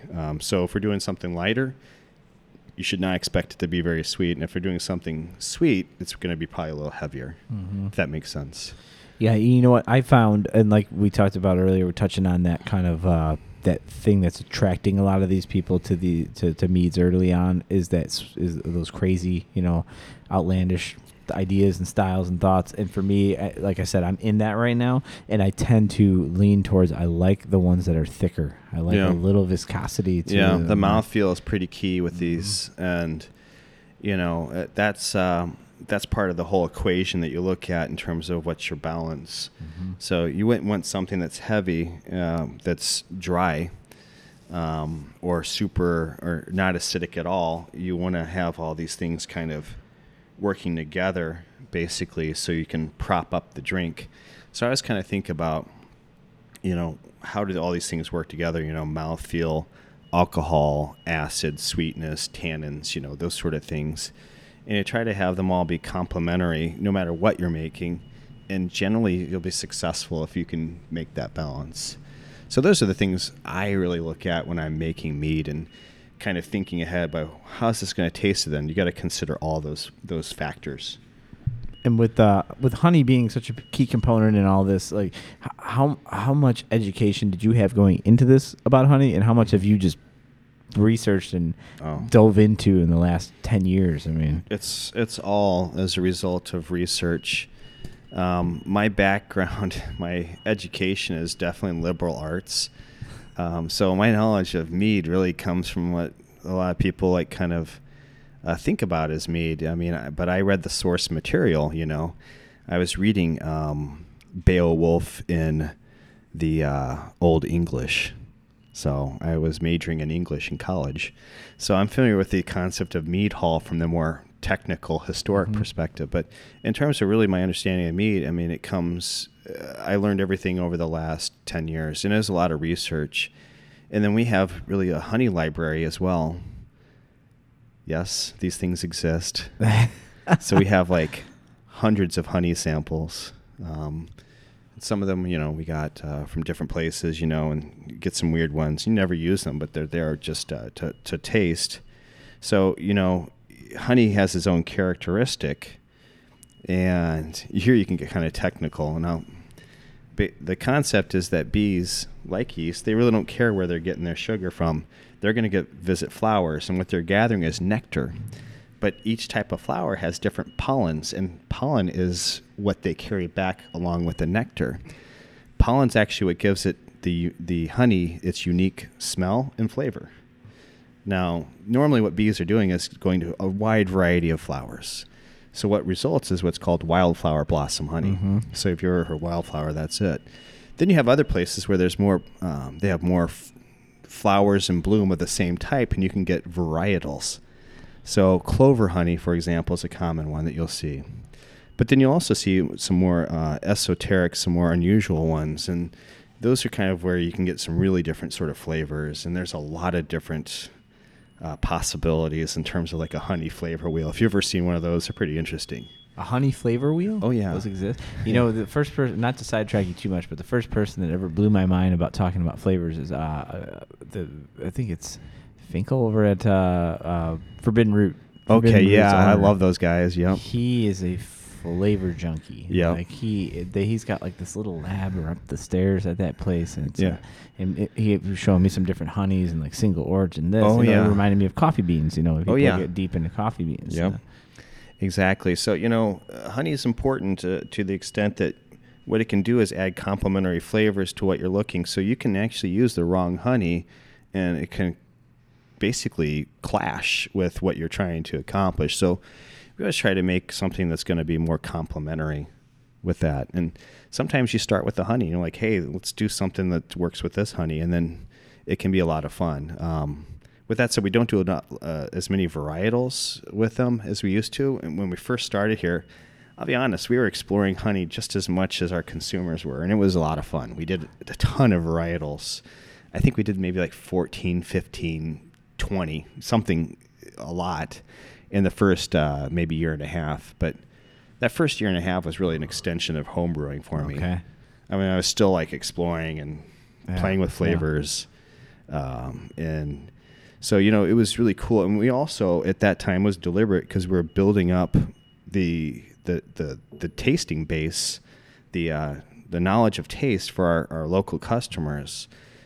And it's pretty valuable for them to be able to decipher, hey, this is a Tupelo honey versus this is meadow foam or this is wildflower. And we have people that can do that as a result of what we do. And these people then become our ambassadors. They're out there sitting right out there drinking and telling people, hey, come in there and try this. You got to try this one. And then the next thing, and they're explaining it out there for us. So, they become our ambassadors, and that's been pretty awesome about that. We actually did mead and honey tastings. Oh yeah, that sounds like a good time. Right there. It was fun. We unfortunately don't have the time to do those. Like we always have people asking about them, but it's just kind of a time issue. But we still have a backlog of, those varietals that we did and the honeys we have. So that's kind of the answer on the honey, and a lot of research, and then just practical hands-on drinking. Yeah, just testing them out. That's comedy. See, I just did that turn at the end. Hey-o. So just that's the only way to research, though, right? You gotta try some things. It is, and we've also done that by trying the varietals of other meaderies, and they do them too. So we have some of those available, and we've tried those, and it's a lot of fun. Once again, you see a different result because they might have a different type of honey, or maybe there's something different with that particular harvest, and then you'll get a little twist. They're like, oh, it's tiny sweeter, a little bit drier, and this one's carbonated. This was so it's fun to see how they take those same sort of base ideas and how they turn it and play with it, make it their own. Yeah, it's interesting too because I hear that sometimes from guys that are like, oh yeah, that crop of Simcoe wasn't that good. The next Simcoe is amazing coming out of whatever farm that is. So that's something that I think kind of ties in for the beer community. It's like that the honey can change. They can. Oh yeah. So when is there like a particular one that you like to work with usually, or is there kind of? Well, it depends on kind of the mead we're working with. Once again, we have. If you're doing one of these big berry explosions, the honey is going to matter a little bit less because it's going to be buried under so much flavor. Okay. Yeah. You're just not going to get it. Whereas when thousands of pounds of fruit. Yeah. I mean, nothing's going to survive that. So much fruit. It's just going to be a black raspberry and Concord grape explosion in your mouth. That one's crazy. Thank you. But, when you're looking at other things, it is important to consider that we are using our first 2 years of Big Black, we used raspberry blossom honey. And the berries were strong enough where, you definitely know they're there, but the raspberry blossom honey is actually a pretty, it's a clear honey, and it represents itself disproportionately, though. It kind of pushes into other flavors. And it comes in like with a white pepper sort of tangy sort of flavor. Aggressive. It's It aggressive. really is, and it does have kind of a light sort of berryish aspect. So with that one, that was a really cool one to work with that particular flavor profile. And then last year, I think we did the alfalfa blossom, and which is complementary. But I do think the raspberry blossom worked out a little bit better. So I assume we'll come back to raspberry blossom, although the cost on that has just gone through the roof. Yeah, like everything else. Jeez, I Everything's mean, it's expensive just now. jumped forward. Anything good is terribly expensive now. We use a lot of orange blossom as well, Yeah. especially when we're looking at kind of the clearer, sort of whiter meads. Those tend to work pretty well. Abstract Plain, for example, we did that with orange blossom. That was also with Gewürztraminer and Riesling grapes. I can never say that. Gewurz. You gotta watch the YouTube video. Is there one? Is Oh, there a yeah. good one? Yeah, watch the I know YouTube the video. Hot Butcher guys did a special version of their Paris on the Prairie Saison for us. They Yeah. did the Gewurz. What is it? Gewürztraminer. Gewürztraminer. Yeah, juice in it. Yeah. And it was just like people were like, "Oh, what's the difference with this?" I'm like, "It's got wine juice." Yeah, that's I the was, right like, answer. Ready to say it. I'm like, "It's got wine juice." in it. I think that's the right answer. And we use cantaloupe in that, and then cashmere hops. So, but the orange blossom becomes kind of a nice player in that. It has citrus, floral, and vanilla notes. So we kind of think about, how does that work with it? So I was just kind of going back to that honey, and we use a lot of wildflower, and we use it just depends. Where are these all coming from? How are you? I mean, the number of ways you're gathering. I mean, Yeah, they come from bees. oh Jesus Christ, you did it. Yeah, I knew you. it's going to happen eventually. I'm stupid. I'm sorry. But seriously, we have different suppliers for different types of honey, and we actually we do a lot of orange blossom, and we're lucky that we work with a local producer who actually has enough bees where he loads them up on a semi and takes them down actually outside of Tampa for the winter. What? And they work he sets them in the middle of orange groves. So they're busy gathering nectar from orange trees the entire winter. That's awesome. So we get orange blossom honey made. It's not, I don't know if you describe it as local, but it's made by local bees. Right. So I get it though. Yeah. we They come use back. that. They come Oh, yeah. back. He harvests it right here in Northwest Indiana, and we get that from him. In fact, I got the call from him, hey, orange blossoms in. I'm going to have it up here in April. So we're close to like bringing a lot of orange blossom here. And I don't know where we're going to put it downstairs. You saw. Somewhere. You'll find a way. Yeah, hopefully we get the keys to a new place and be able to store some honey over there. How long are you thinking before you're going to see any use out of the new space? There's work happening starting this week as far as some plumbing work I know is starting. We're hopefully going to get all of our plans and stuff sent off to the appropriate licensing bodies, Okay. the government entities. Of course. But You wouldn't hopefully do anything that wouldn't follow all the rules. you want to make sure you got your I's dotted and T's crossed. But we're going to be sending that out here, and ideally, sometime this summer or the earlier in the summer, the better, because we're gearing up to make a lot of caramel apple cider and want to be able to hit as many accounts as possible. Yeah. Well, time's going to fly. It does. You're going to be... This time of year especially, we're starting into the festival season, vending season, and we get really busy fast. Where are we going to see you at during festival season? Oh, man, we're going to be everywhere. Off This year... the top of your head, I guess. Yeah.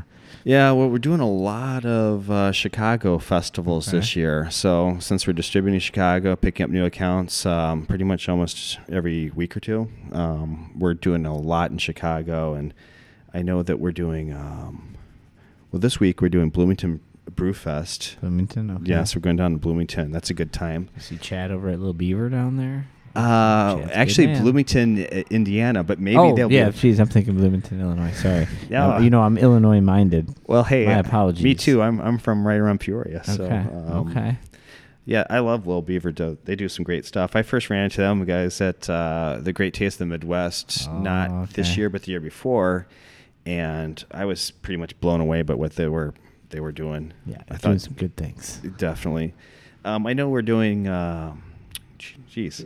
You put me on the spot. Yeah, I did. I screwed you up there. No. Are you going to be at microphone or no? That I smells did. like a beer fest. My invite got lost in the mail. Oh, Mike, what's up? No. No, there's going to be some meaderies there, though, so it looks Yep. like a pretty good lineup. Yep. But yeah, I know we're doing like Bug, the Chicago beer in a Ale- glass or anything? Yeah, Or we're doing is beer that in a for- glass. so- Yeah, we're definitely I doing don't know that. if they let you Indiana folk in to the, We have to come in the Brewers back Guild's- door. Illinois Brewers Guild events. So. Yeah, they make us take our blue jean overalls off and our straw Stop. caps. Got to wear your Bears hat. I Gotta let have a them Bears know. hat on Yes, right you now, do. don't I? Yes, you do. Well, this is a brewing hat, as you can tell. Okay. It's seen some things. It can tell some stories. So I know we're definitely doing that. I know we're doing like Naperville. Okay. I know we're doing Chicago Ale Fest. So I'm going to actually be on Soldier Field. and Yeah. I vowed to run naked across it. So Oh, we'll see how Jesus that works Christ. out. You're going to be in trouble. Yeah. So we're doing a lot of stuff like that. And on our website, we actually keep that updated, so you can always check our website. That's good. But I can guarantee you, we're going to be a lot of the big festivals in Chicago, and Yeah. I'm excited about it.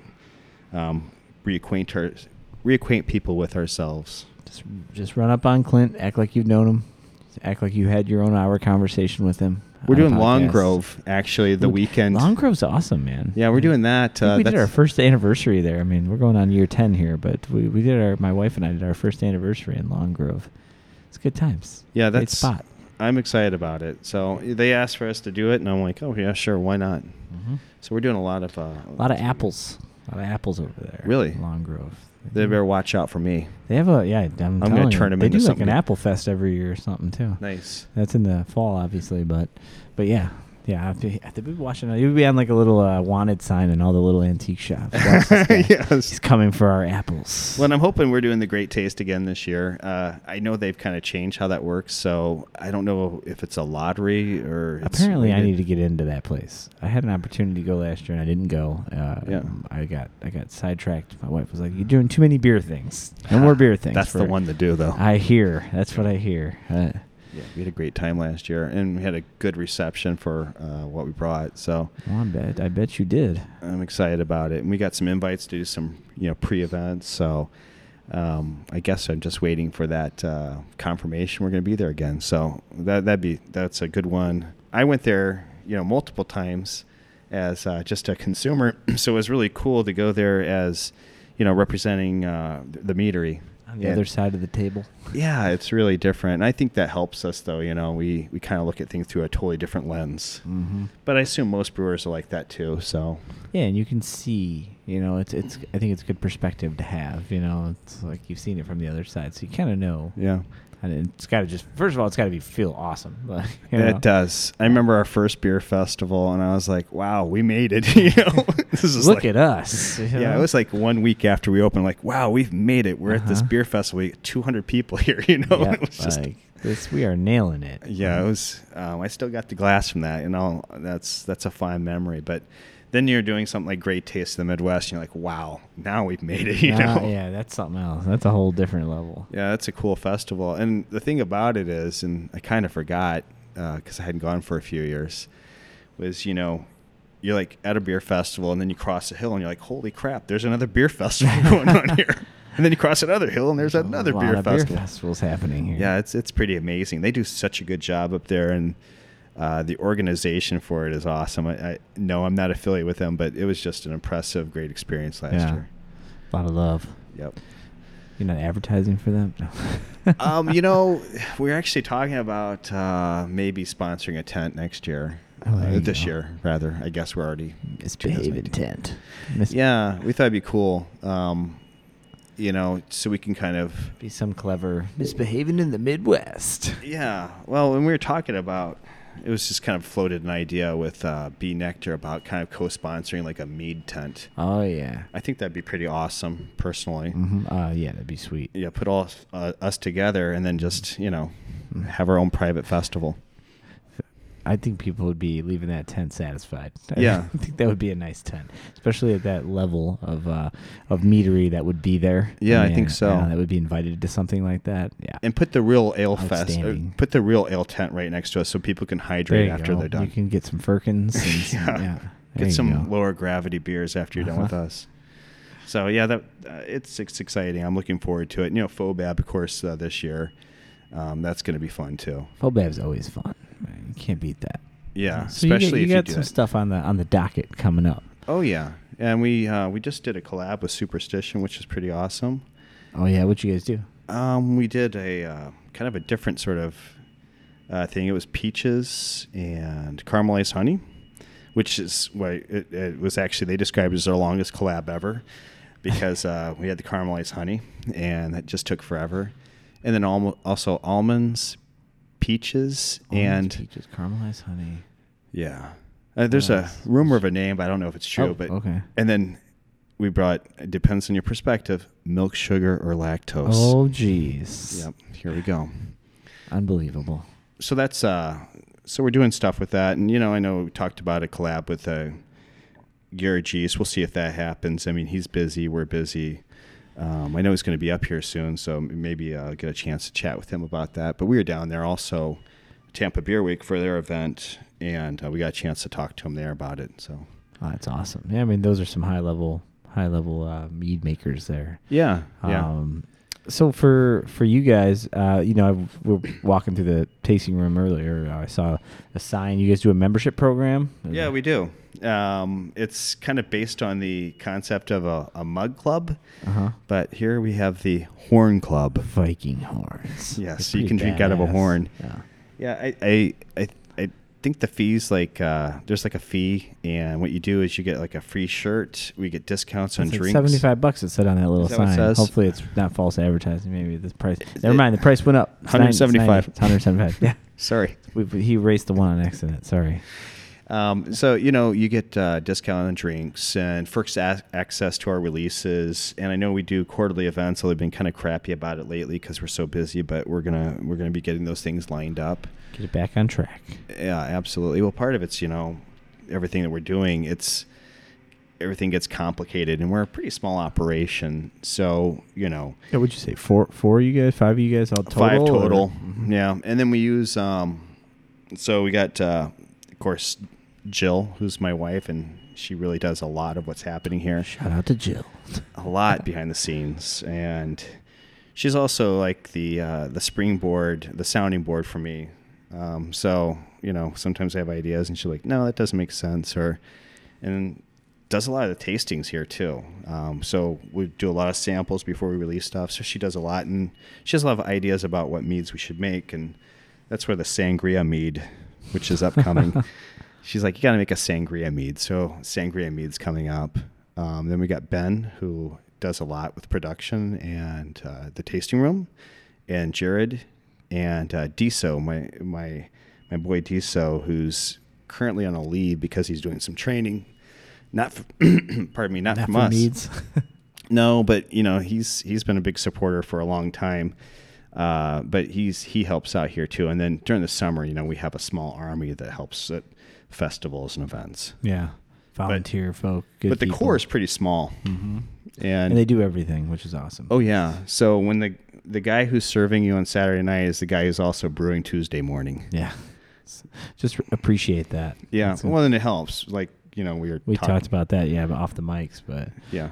As we were doing our tour of the oversized space you have in the basement with all the room and the spaciousness. Uh-huh. It's like Xanadu down there. Coolest thing was this tiny barrels that you got from 18th Street. Those are cool. Yeah, the mini 5-gallon barrels from Uh-huh. 18th Street. Yeah, they got a hold of me and asked if I wanted some. I'm like, heck yeah. Oh, yeah. No brainer. Yeah, that's easy. Do you want award-winning barrels? Sure, I guess I'll take I some. do. Just make sure you give me some awards too. Thanks, Drew.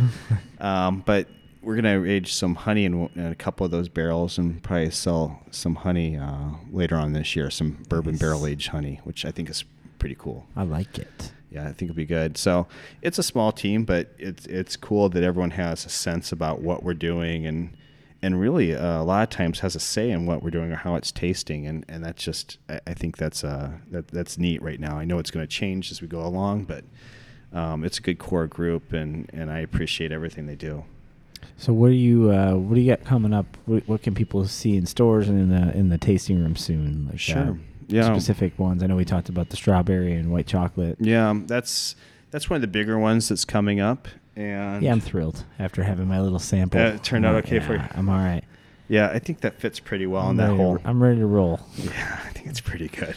I have to say our household, between my wife and I, we've gone through, I think, 6 bottles of the blackberry vanilla one. Or Nice. the blackberry and vanilla, same old jam. So yeah, we're looking forward to another one here. I think the white chocolate in there is just pretty spot on. It's kind of cool, man. Yeah. How do you impart the white chocolate? I mean, without giving away any secrets, but what form does it start in? Maybe It actually starts in a block of white like chocolate. an almond bark type situation. It's like that. Yeah, it's just a big tub that it's just completely just rock solid. It's like a big tub of it. That's Yes. okay. Yeah. Thinking of like bars of it, basically. No. Okay. This is a big tub, and what we did, of course, we had to melt that, and then you take that there's that moment where you're standing on the edge and saying, should I jump or shouldn't I? And then you dump the white chocolate into a completely finished, beautiful, clean strawberry wine. Okay. And you're like, and then it turns hazy and cloudy, and you're like, oh no. Oh, you said the magic words. Hazy and cloudy on a beer podcast. Yeah, but here's the thing. You just sold all of it right there.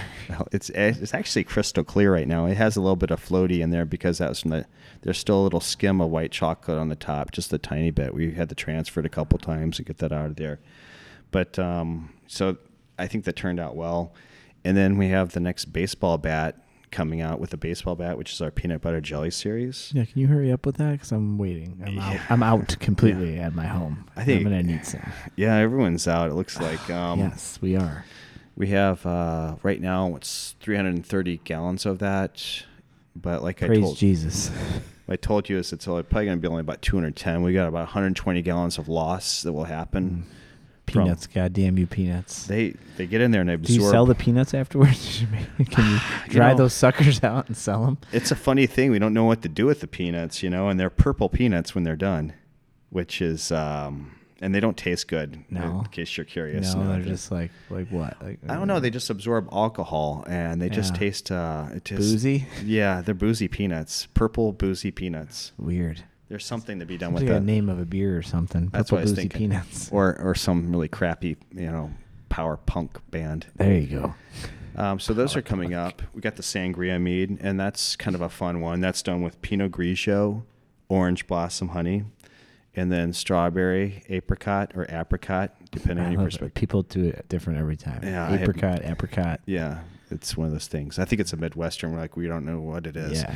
And then put our peaches. hands up and just I don't know. Yeah. We're just gonna and I might say it different every time I say it. I think I do. Uh-huh. So I'm I all try to over the gauge place what with you're it. going to say and guess what if Nope. you're an apricot or an apricot guy. It's not like scenario versus scenario, or No. you kind of sound like a douchebag when you say it. Like Scenario? apricot. It's not like you're. No. It's not like you're trying to be like pretentious about it. You're just Yeah. not sure. That's all. Yeah, and there's no potato thing. Yeah, it's I never none of say that. potato. It's always No, potato. It's always potato. Come on. Always potato. But apricot, yeah, I'm there. I don't know Yeah. which one it is. I don't know either. I'm with you. So If one thing we accomplished today, it's nothing when it comes to apricot and apricot. And or that it's a finer line between those two as opposed to just Yes, potato or that's potato. That's a good point. It's one of the finest of lines, I think so. It probably tells a lot about you if you are definitive on either side. right? Yeah. You'd be like a really staunch person one Yeah. one way or another. Yeah. You're not open minded at that point. And then, with that, so we have. So sangria was, you said that Pinot was Grigio. Is it Jill? That was Jill's. Yeah, this is her that was idea. Jill's baby. So then it's me to execute, right? Right. So everything is on the line here. So what can we expect for like body flavors? Like With that one, we're looking for really integrated to a general fruitiness. I imagine it's going to be fairly grapey, but then you have all these stone fruit, strawberry, lemon, lime, and then apple. So, and we're literally using all those ingredients in it. Yeah. And then it's going to be on the, I would say, lighter side. I think about 12% is what we looked at, and it's going to be carbonated. Oh, okay. So we're gonna add a little fizzy fizz Yep, to it. putting it through the bright tank. I'm not sure we're going to bottle that unless people require. Oh, you're gonna have it on tap here. Okay. Oh, yeah, it's gonna be on tap. That's fun. This is going to be a festival thing, so I assume we're going to be taking to a lot of festivals. You got to have your festival drinks, and a Yeah, sangria at a okay. beer festival is going to kill it.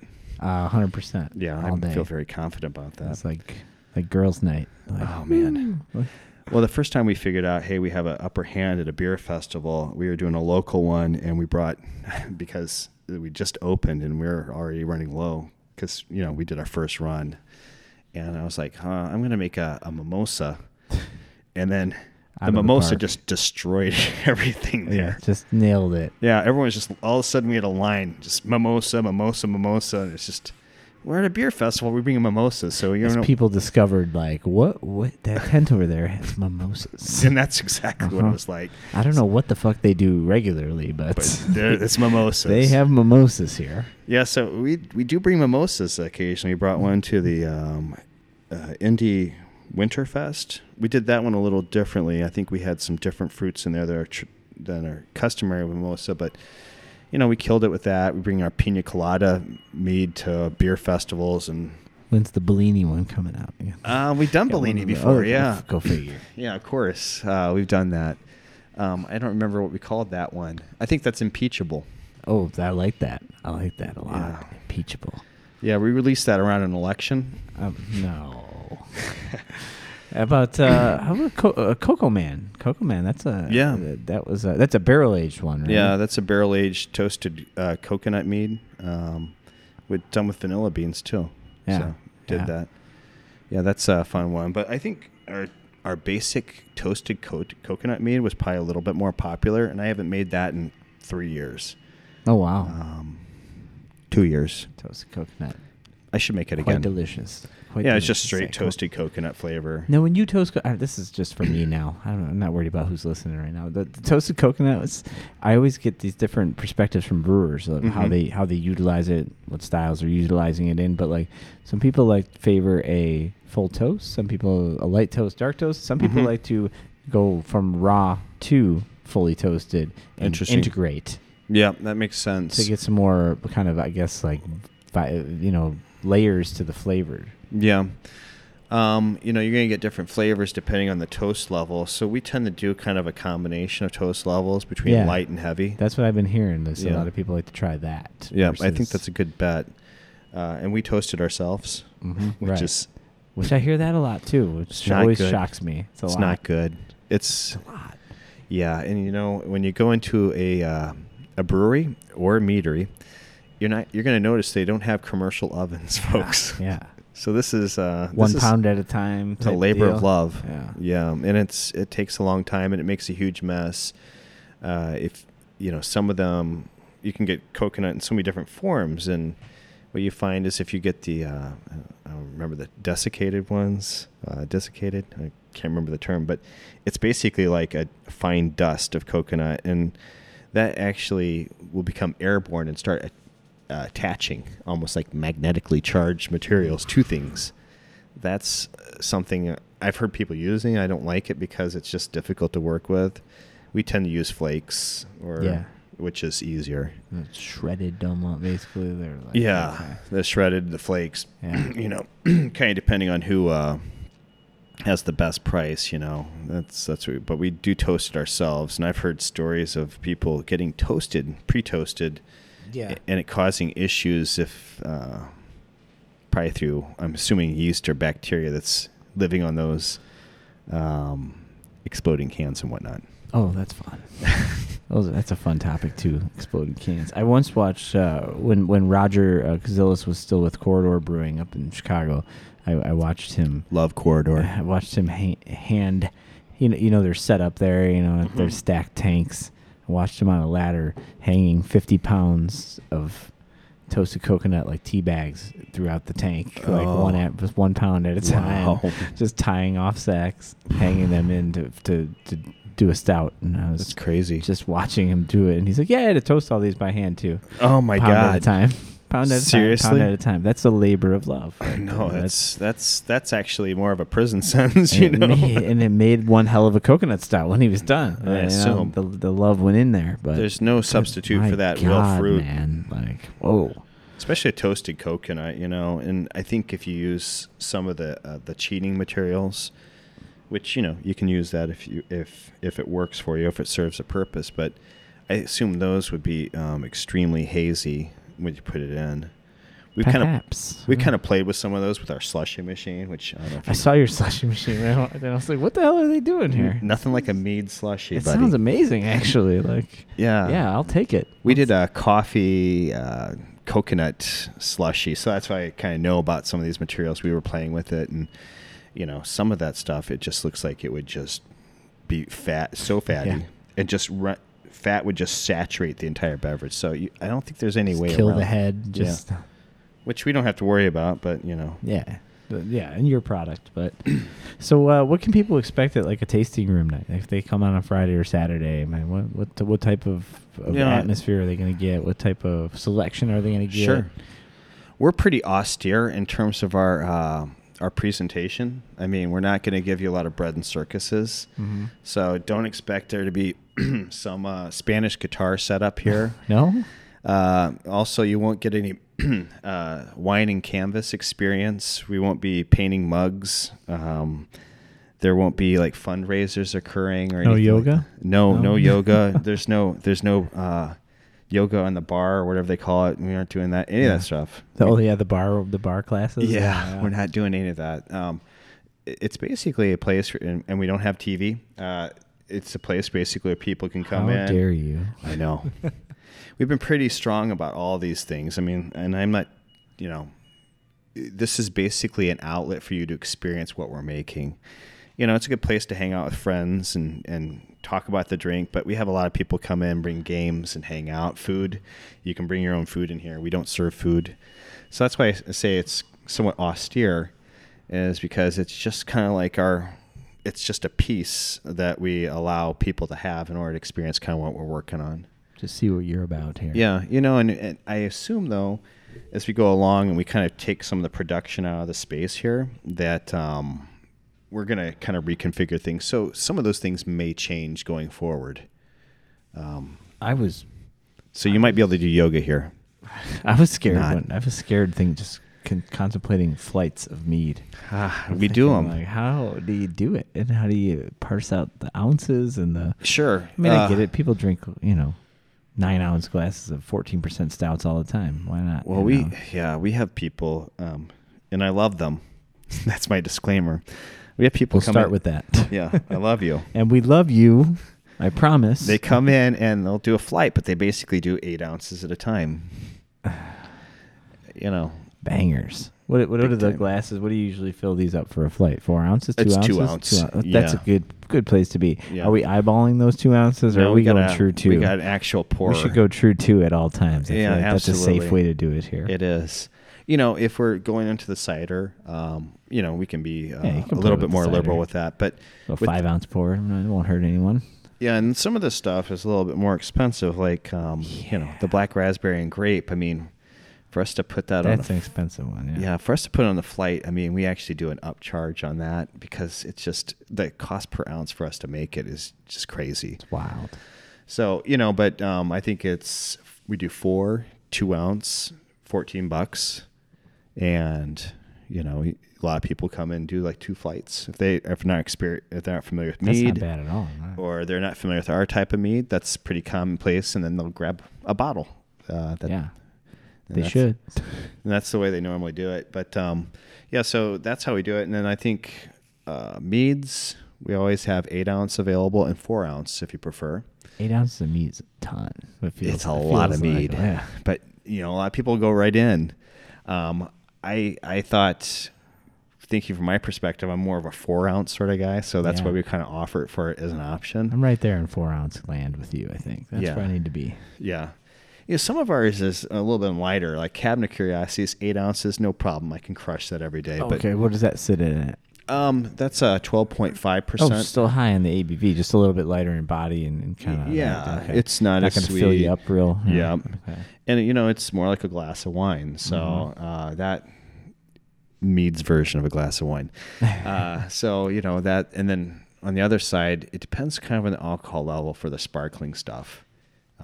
We had kind of a break-off point around 8.5%, 9%, where we switch into an 8 ounce as opposed to a 13 ounce format. Good call.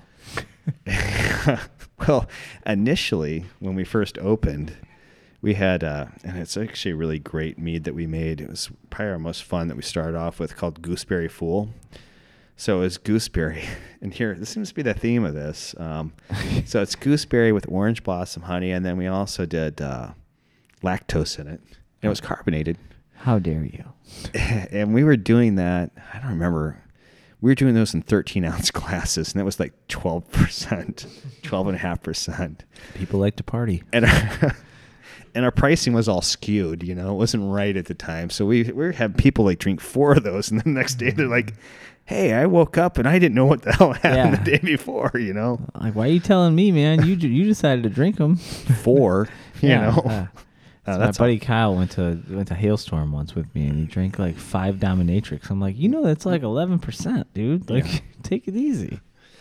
He's like, I don't remember anything after that. Yeah, exactly. I'm glad I was driving. Well, I wasn't drinking that night. I was busy working my butt off. Our opening night, since once again we didn't know if we were going to have anyone come in the door, so we didn't have a staff at the time. You knew they were coming. No, we didn't.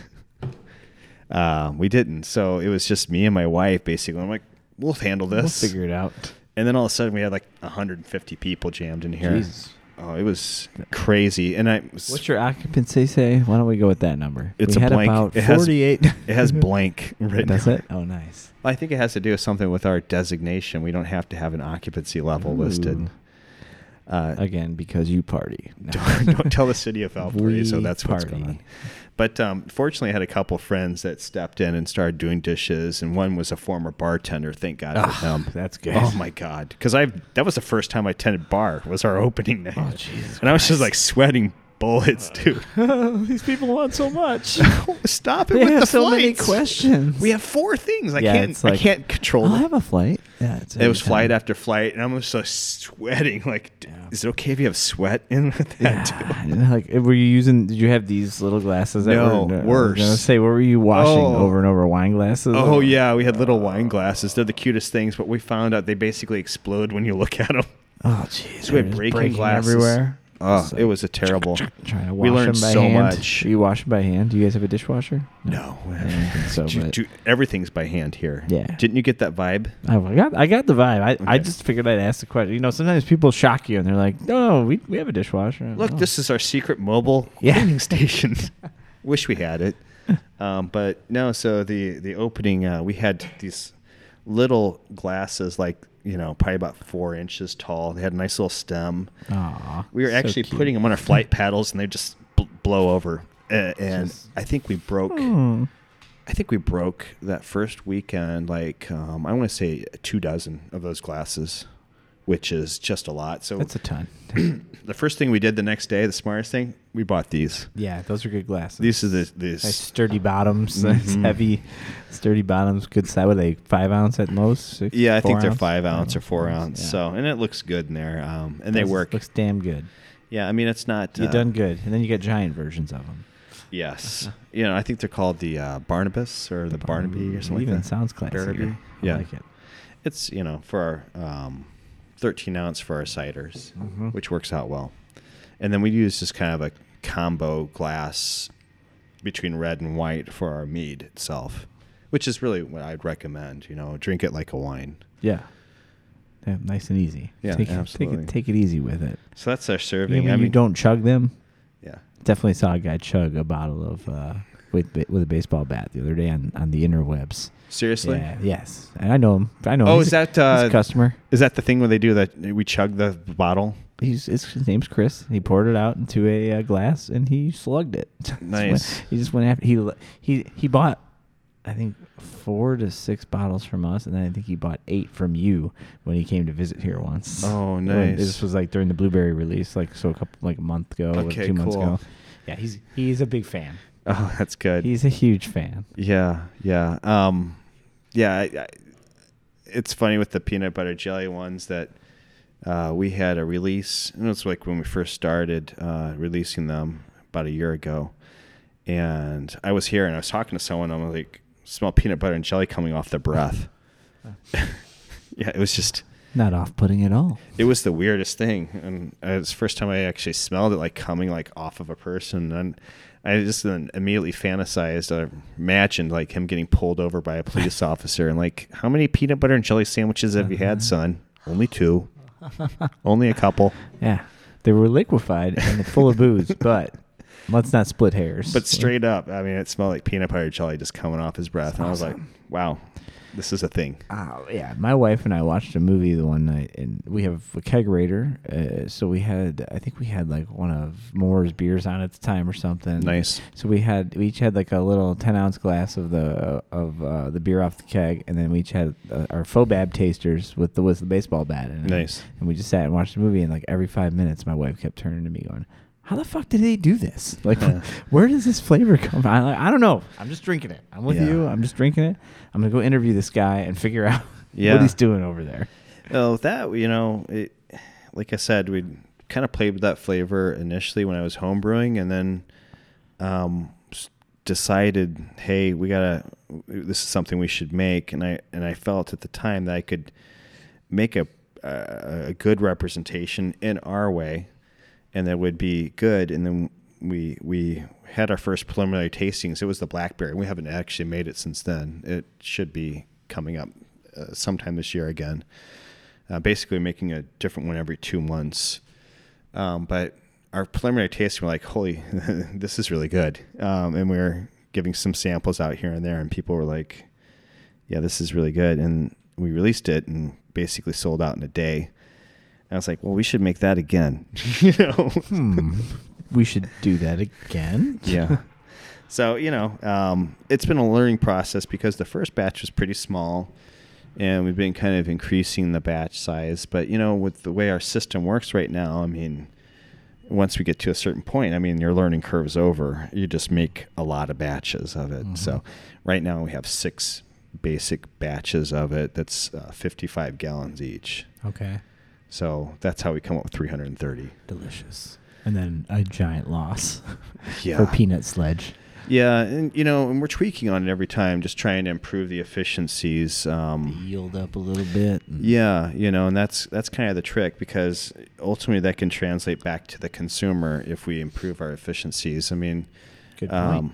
Yeah, it does, because when we released the Cabinet of Curiosities, to mention that again, our first year we did that, and it was $28 a bottle for $7.50, and now it's $22. Mm-hmm. And that's just because we were able to source our ingredients out better. We got some better suppliers, and we're able to make it in a bigger bulk, and that just knocks $6 a bottle off, which is beautiful. It's huge. It's massive. We're trying to be conscious of that, and to the extent we can pass savings along to our consumer, we will. Mm-hmm. It's not a cheap game to be in on either side, on the consumer side or the business itself. I mean, it's not a cheap world to live in. No, but our goal is really to be as fair in our pricing. I wouldn't say transparent, because we don't necessarily reveal our ingredients and those sort of things. But from our perspective within the company, I mean, I think we have a pretty good idea about how to take care of our customers and just pass along the ingredients. And that's, ultimately we'll see what they're willing to go with, because kind of look at our customers as patrons. They're sponsoring our art. If they're willing to buy it, that means we are going to be able to make it. But if they don't buy it, we will not be able to make it. So ultimately it goes to them to kind of vote with their dollars about what we should and what we shouldn't make. So we'll figure that out as we go along. Ultimately, that's how it should be in just about everything. You vote with your wallet. Yeah, and I'm a big believer in that. Mm-hmm. So you can find all the message boards you want and complain about anything you want on the internet, but if you're still buying it, yep, that means you're saying yay. If you stop buying it, it's not going to. Exactly. It's not going to keep coming. I'm a strong believer. It's pretty in that. simple, right? Man? It is, and that actually applies to our vendors too. I mean, there's some that we've liked doing business with, and we keep paying them, and maybe we buy a little bit more than we should because, hey, we like you and you take care of us. That shit's good. Yeah, and then there's some that's like, well, we don't like working with you, and we stop paying you, or we find out about your politics, and we don't like your politics because you don't fit what. Yeah, you're not fitting with us, and we know who you're contributing to for political action committees. We don't like that, and we will not pay you anymore. We'll pay more for someone else who's not going against our political views. Yeah. And I'm an anarchist, just so you know.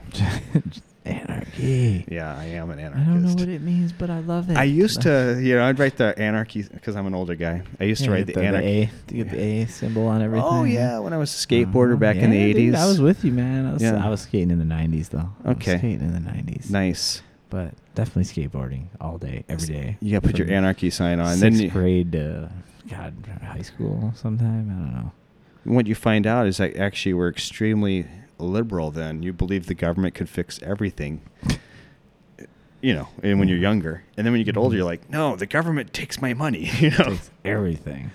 Yeah. So, and once you become, I think, a business owner, you really start looking at like, what's the government doing with my money, and that's when the anarchy sets in. So That's when it like re-sparks. I'm more radical than I've ever been. Yeah. Did you get your skateboard back out or what, man? I never Got your put it DCs? down. Got your DCs out? Never put it man? down, No? buddy. No, I'm scared. I don't have the great health insurance, so if I Yeah, skate, that's a good idea. Good thought. You don't. if I fall down, something's gonna break. Watch out in that new production facility. You get a little room in there. You might have a little. Yeah. You ever see go to Workforce out in Plainfield? See Brando's quarter pipe he built. Oh, sweet. He's got a nice. They built one on a collab day. They all got together, did a big Just beer, and scavenge then wood from around the neighborhood. They built it beautiful. It's a beautiful quarter pipe. They did a damn good job on it. So I got coping on it and Yeah, it's everything. coping and around- everything. It's Oh. full. It's got a stand on the back. You can hang out there and sit up there. And We've taught about putting just like a little quarter pipe, just a little mini ramp in here, maybe. Yeah, Just why do a not? full mini ramp. Why not? I think so. That's what I told them. Like, you got to build the other half now and do a full mini ramp. I mean, that's the move. Yeah. That's the move. You always have to have the one with the skate in, and then you have to have the different size ones. That's the best. But it has to be from wood scavenged from some construction site to make it legit. Or if you want to be completely hipster, you can get old barnwood. We get some recovered. Well, I can show you some barns recovered right here. barnwoods. Yeah, that would be great. Now we talked about that, and I know that B Nectar, to give them another plug, they have a skate set up in their shop. Oh, that's awesome. Good Yeah. for them. Good Yeah, for them. Brad's a good guy. He does some good stuff. I always have that feeling like if I got on a board right now, I'd be fine. But then like I don't actually do it, so I bet it'd be a nightmare.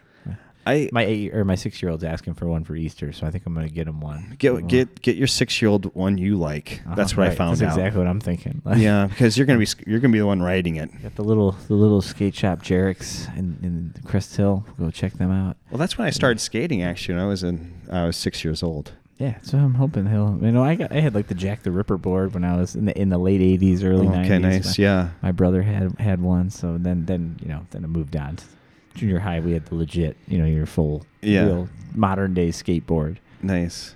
Well, I remember I was the little kid following. We had some really good skaters in our neighborhood, and so they're right across the street. They had a half pipe. Damn. Yeah, this is like 1977. Nice luxury right there to have Yeah. one around. Oh, I ended up on that half That's- pipe, that's when I pretty was a little cool. kid. Yeah. I was just the little fool following one of these high schoolers with a skateboard, and next thing I know, I'm sketching and stuff like Yeah. that. Broke my arm doing that when I was a little kid. I did it with goalie pads on once. Street That's hockey. probably the right way to do and it. It was very safe. Yeah, I did not. It didn't look good, but I got up and I was like, I'm padded. We're all good. And then 12 years later, you become a LARPer, so you're set. You get into that world. That's a whole different world. No, but yeah, skating. I skated a lot, and that's kind of like was my primary means of transportation. That's it. Yeah. Hey, we're going to the city. It's 8 miles away. Yeah, I'll skate there, Mhm. and that's what we did. Oh, that's great. Yeah, you see that sometimes in the brewing world and stuff too. The guys have that same background, I think Angst. so. I think. Angst of the 80s, 70s, 80s, 90s. Oh yeah, but now it's funny is you see the skaters out there and the new skaters, and I'm sorry, they suck. I could skate better than different. the kids. It's different now. Well, they got the longboards, I guess, Yeah, and that's you kind of see that important. too. Yeah. But Those are transportation boards right there. Yeah, they Ours are. were versatile. They were more for multifaceted. street skating. Whatever you wanted to do, you could do it. Yeah. So Everything was inspired by the movie Kids, or like all Yeah. that lifestyle. Yeah. All right, now see, I sidetracked us into skateboarding. My apologies. No, you're fine. I'm good. I can go there with you. Let's now you know I'm legit. What do you want to talk about? Anything else like that's coming up, or anything you want to cover before we sign off? I mean, we got 2 hours locked in already. We just time wow. flies when you're having Seriously. fun. Right? I mean, it's just Wow. start having an actual conversation, and look what happens. You just 2 hours of the day goes by. Didn't really pay attention to that. No. No, Valparaiso is pretty cool. The city's been very supportive of us. We've worked with them on, our location, and I think that we fit pretty well with what's happening here. It's a really cool town, so I would recommend. I mean, obviously stuff's available in Chicago area, but I would strongly recommend coming here and checking it out. It's a neat town. I wouldn't come on Mondays because half the town is closed down. Unless you're doing a podcast, then you come out Mondays. Then you bang on the door and we don't answer. Yeah, or you want to do that. Yeah. So, and we didn't get any deliveries today, which I expected. So that's a bonus. Nailed that one. No, so the production site, that's the facility, that's the big thing. So we're pretty excited about that. We're going to be able to fill orders. That's been the biggest issue with us over the last few months is in order for us to give one retailer something, we are not giving another retailer something. Yes. And some of the folks have been getting increasingly frustrated with us. But it's kind of under the backdrop of us, like I told you, our sales have been a lot higher out of our tasting location than we expected. And so when you increase, by over 30% your bottle sales out of our shop, that means there's less to go out. So hopefully with the increase in production, we'll be able to get more bottles into people's hands across the state of Indiana and then into Chicago. And then we're actually looking at maybe pulling the trigger on some other markets. And beyond. Yeah. Well, we've been laying the groundwork for some of those places. So we'll see. Florida's definitely in play. Mm-hmm. Ohio's in play. Michigan's in play. Wisconsin, we have a distributor already in Wisconsin. We just have never sent them anything. Except you're ready when needed. Yeah. So, and I think that we're positioned to kind of put out that quantity of product in addition to the quality of product. So I'm excited. I think we're going to be, we're just kind of going in the right direction. And, having looked at a couple other meaderies recently, and I have a lot of respect for them, I walked away from those experiences, and I thank them really for opening the doors for me and hanging out with them for a couple days each. I walked away from this experience feeling, hey, we're going the right direction. Yeah, you're there. You're ready. You're sitting in the same headspace as the rest of them, and then maybe a little above. I mean, I haven't had any, quality, not an issue with you guys. That's for sure. That's maybe just getting it out to people more. I think that's probably the key. Challenge. Yeah, because I think we're, somehow, some way, we're flying below the radar a little bit, but I think for me, I think I like being there. There's a lot of upside. There's a lot of discovery for people with us. Whereas I think some other places, when you lead with hype, where else do you go? Mm-hmm. That expectation. Yeah. Now you do have some facets of your portfolio, like the jam in the baseball bat series that do now kind of have a little bit of that kind of following to them. I think so, at least from my perspective in the suburbs of Chicago, but. So there are expectations for those, and I think they've been met every time and then exceeded. Good. Between the Concord, the blueberry, the mixed berry, you got raspberry, in the vault coming out here for the baseball bat series, and then the same old jam series. The two that we've seen, have been killer. So thank you. Well, I think the other one I'm working on, as I was showing you, is the blueberry and maple syrup, same old jam.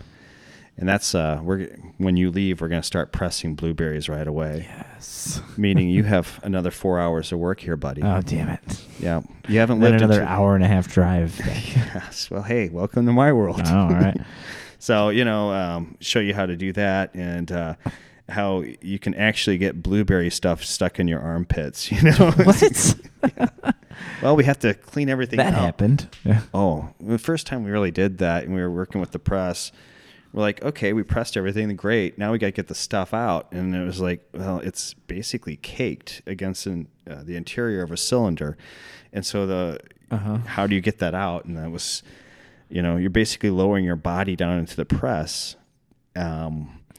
and scooping it out more or less by hand. Reach in, dig out. That's Reach all it in, was, dig out. and repeat. That'll give you armpit stuff. Yeah, that'll do it. So you definitely get it into your it gets into all your crevices. So that's why I'm Blueberry dressed. armpits. That's why I'm dressed so nice today. Yeah, went all out. Yeah, got my work My shirt on. favorite Roswell shirt and Yeah, because I'm gonna disappear later my on. Bears hat. Yeah, a Bears hat that's been through a lot. So Bears. I'm just excited about where we are and what we're doing, and I think it's going to be fun to get our drinks into more people's hands. And we're competitive in terms of our pricing. I think that's important. So I think there's a lot of upside for us, and I'm excited to be introducing what we're doing, and not to forget the ciders. Our ciders are pretty awesome. So it's cool to see. What I want to do with cider is to make the cider that's actually going to cause someone to form a line for cider. Yeah. So your ciders have been mind-blowing so far, and they've been really different than what's available.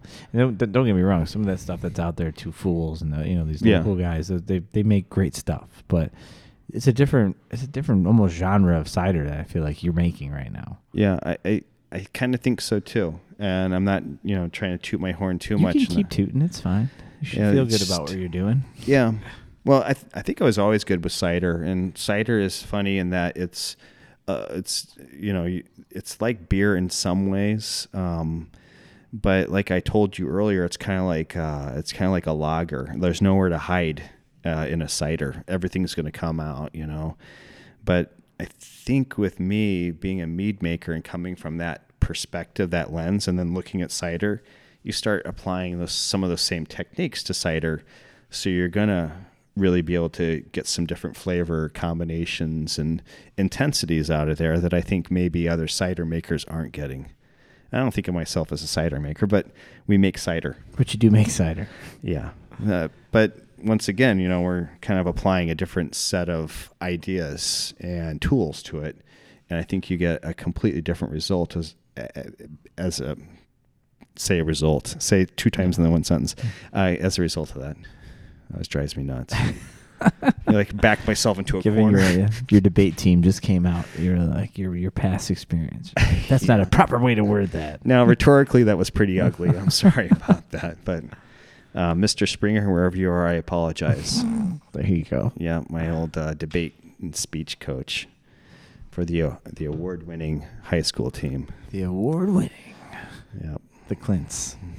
I actually didn't get to that. I mean, I won some awards when I was a freshman, sophomore in high school, but then we moved actually to the suburbs of Chicago, Carroll Stream, as a matter of fact, and they didn't have a speech and debate team, so I had to hang it up, which is that's when I took to smoking and skateboarding. There you go. So your angst was serious then. Oh yeah, it was suburbia, baby. You're so mad at it. I'm gonna smoke cigarettes and the best and skate. And then we're going to eat donuts behind the Dunkin' Donuts, the day-old donuts. We had a very similar childhood, I feel like, even though we were apart quite a bit in a few years difference. Yeah. But I feel like I went through a lot of the same thoughts as you did. A lot of donuts, a lot of skateboarding, a lot of skateboarding to the donut place to do it. I actually didn't smoke then, too. That was just maybe some more legit. It's one more street cred. Yeah, but yeah, I don't even know what we're doing with that. So. Nothing. It's Monday. We're gonna let you get back to work. We got an awesome education on cider or cider and mead making. Hopefully, my listeners will that aren't quite there yet will get there, and then people that are already into the mead scene will have something cool to listen to outside of the 70 other beer podcasts that I've done. Yeah, I think it's. I think it should be different, and my wife was like, well. What are you guys going to talk about? I'm like, well, this is mead. It's really going to be different than beer. We got lots to talk about. Yeah, we'd probably do 4 hours if we wanted to. Yeah, I don't think we really we scratched the surface, but there's a lot more that could be done with it. So that leaves us open for next year. That's right. We keep going. We keep this open relationship here. Let's revisit it. I think one day maybe we'll be cool enough to put together a package deal of maybe we can reach out to some of the guys from other meaderies and we can have a little round table one day. Do it I'd love to moderate something like that. Yeah, that'd be interesting. Yeah, I know some of the guys. I could probably facilitate. I'm gonna need you for facilitation and connects. Yeah, that would be cool. Yeah, I mean, there's exciting things coming, on the mead horizon here for sure. Not just from us, but from other places, and if you're really paying attention, you'll hear the buzz about these guys. Pips, what Matt's doing, is doing some great stuff. But that's the thing is that the Pips, Schramm's, Garagees, these are all meaderies that tend to pop up at beer festivals within the beer community, within the mead lovers. A lot of tastings. They get the most love, and I feel like you have been in that conversation in the last, since I've known about you here in the last year or so. And so that's pretty awesome to have that right here in Valparaiso. It's kind of cool. And yeah, like I said, you're invited to all the same places that they are. So obviously you're sitting in that area, and your meats are starting to be coveted by the beer nerd and the trading community and the secondary market stuff, I'm sure, around the country, because they're being moved around a lot. So I think you got something just as good as anyone else out there in the USA. So. Well, as long as we're doing stuff from our perspective, that's probably what's the most important to me, trying to tell a story through mead, and getting your voice across and what your angle is, I think that's extremely important. And, I don't think we really vary too much in how we approach each mead, as far as our perspective. So, I think you can always tell it's our stuff. I hope you could pick it out of a lineup. That's important to us. So, that we have our own signatures that we do with the things, be it cider or whatever, Yeah. Awesome. Well, thank you. Thank you very much. This is great. For sitting down, talking. Yeah, we can give these mics another workout another time too, man. This was cool. I mean, you obviously know how to hold a conversation, so it was very entertaining to even just hear you kind of go through it. And then even before we started recording, being able to see everything and cool. the basement. I can't wait. When the production facility opens, we'll have to come out and check it out. For sure. Yeah, you're welcome to come out and check it out. All right. Thanks, Clint. Thank you. Cheers. Thanks, Joe.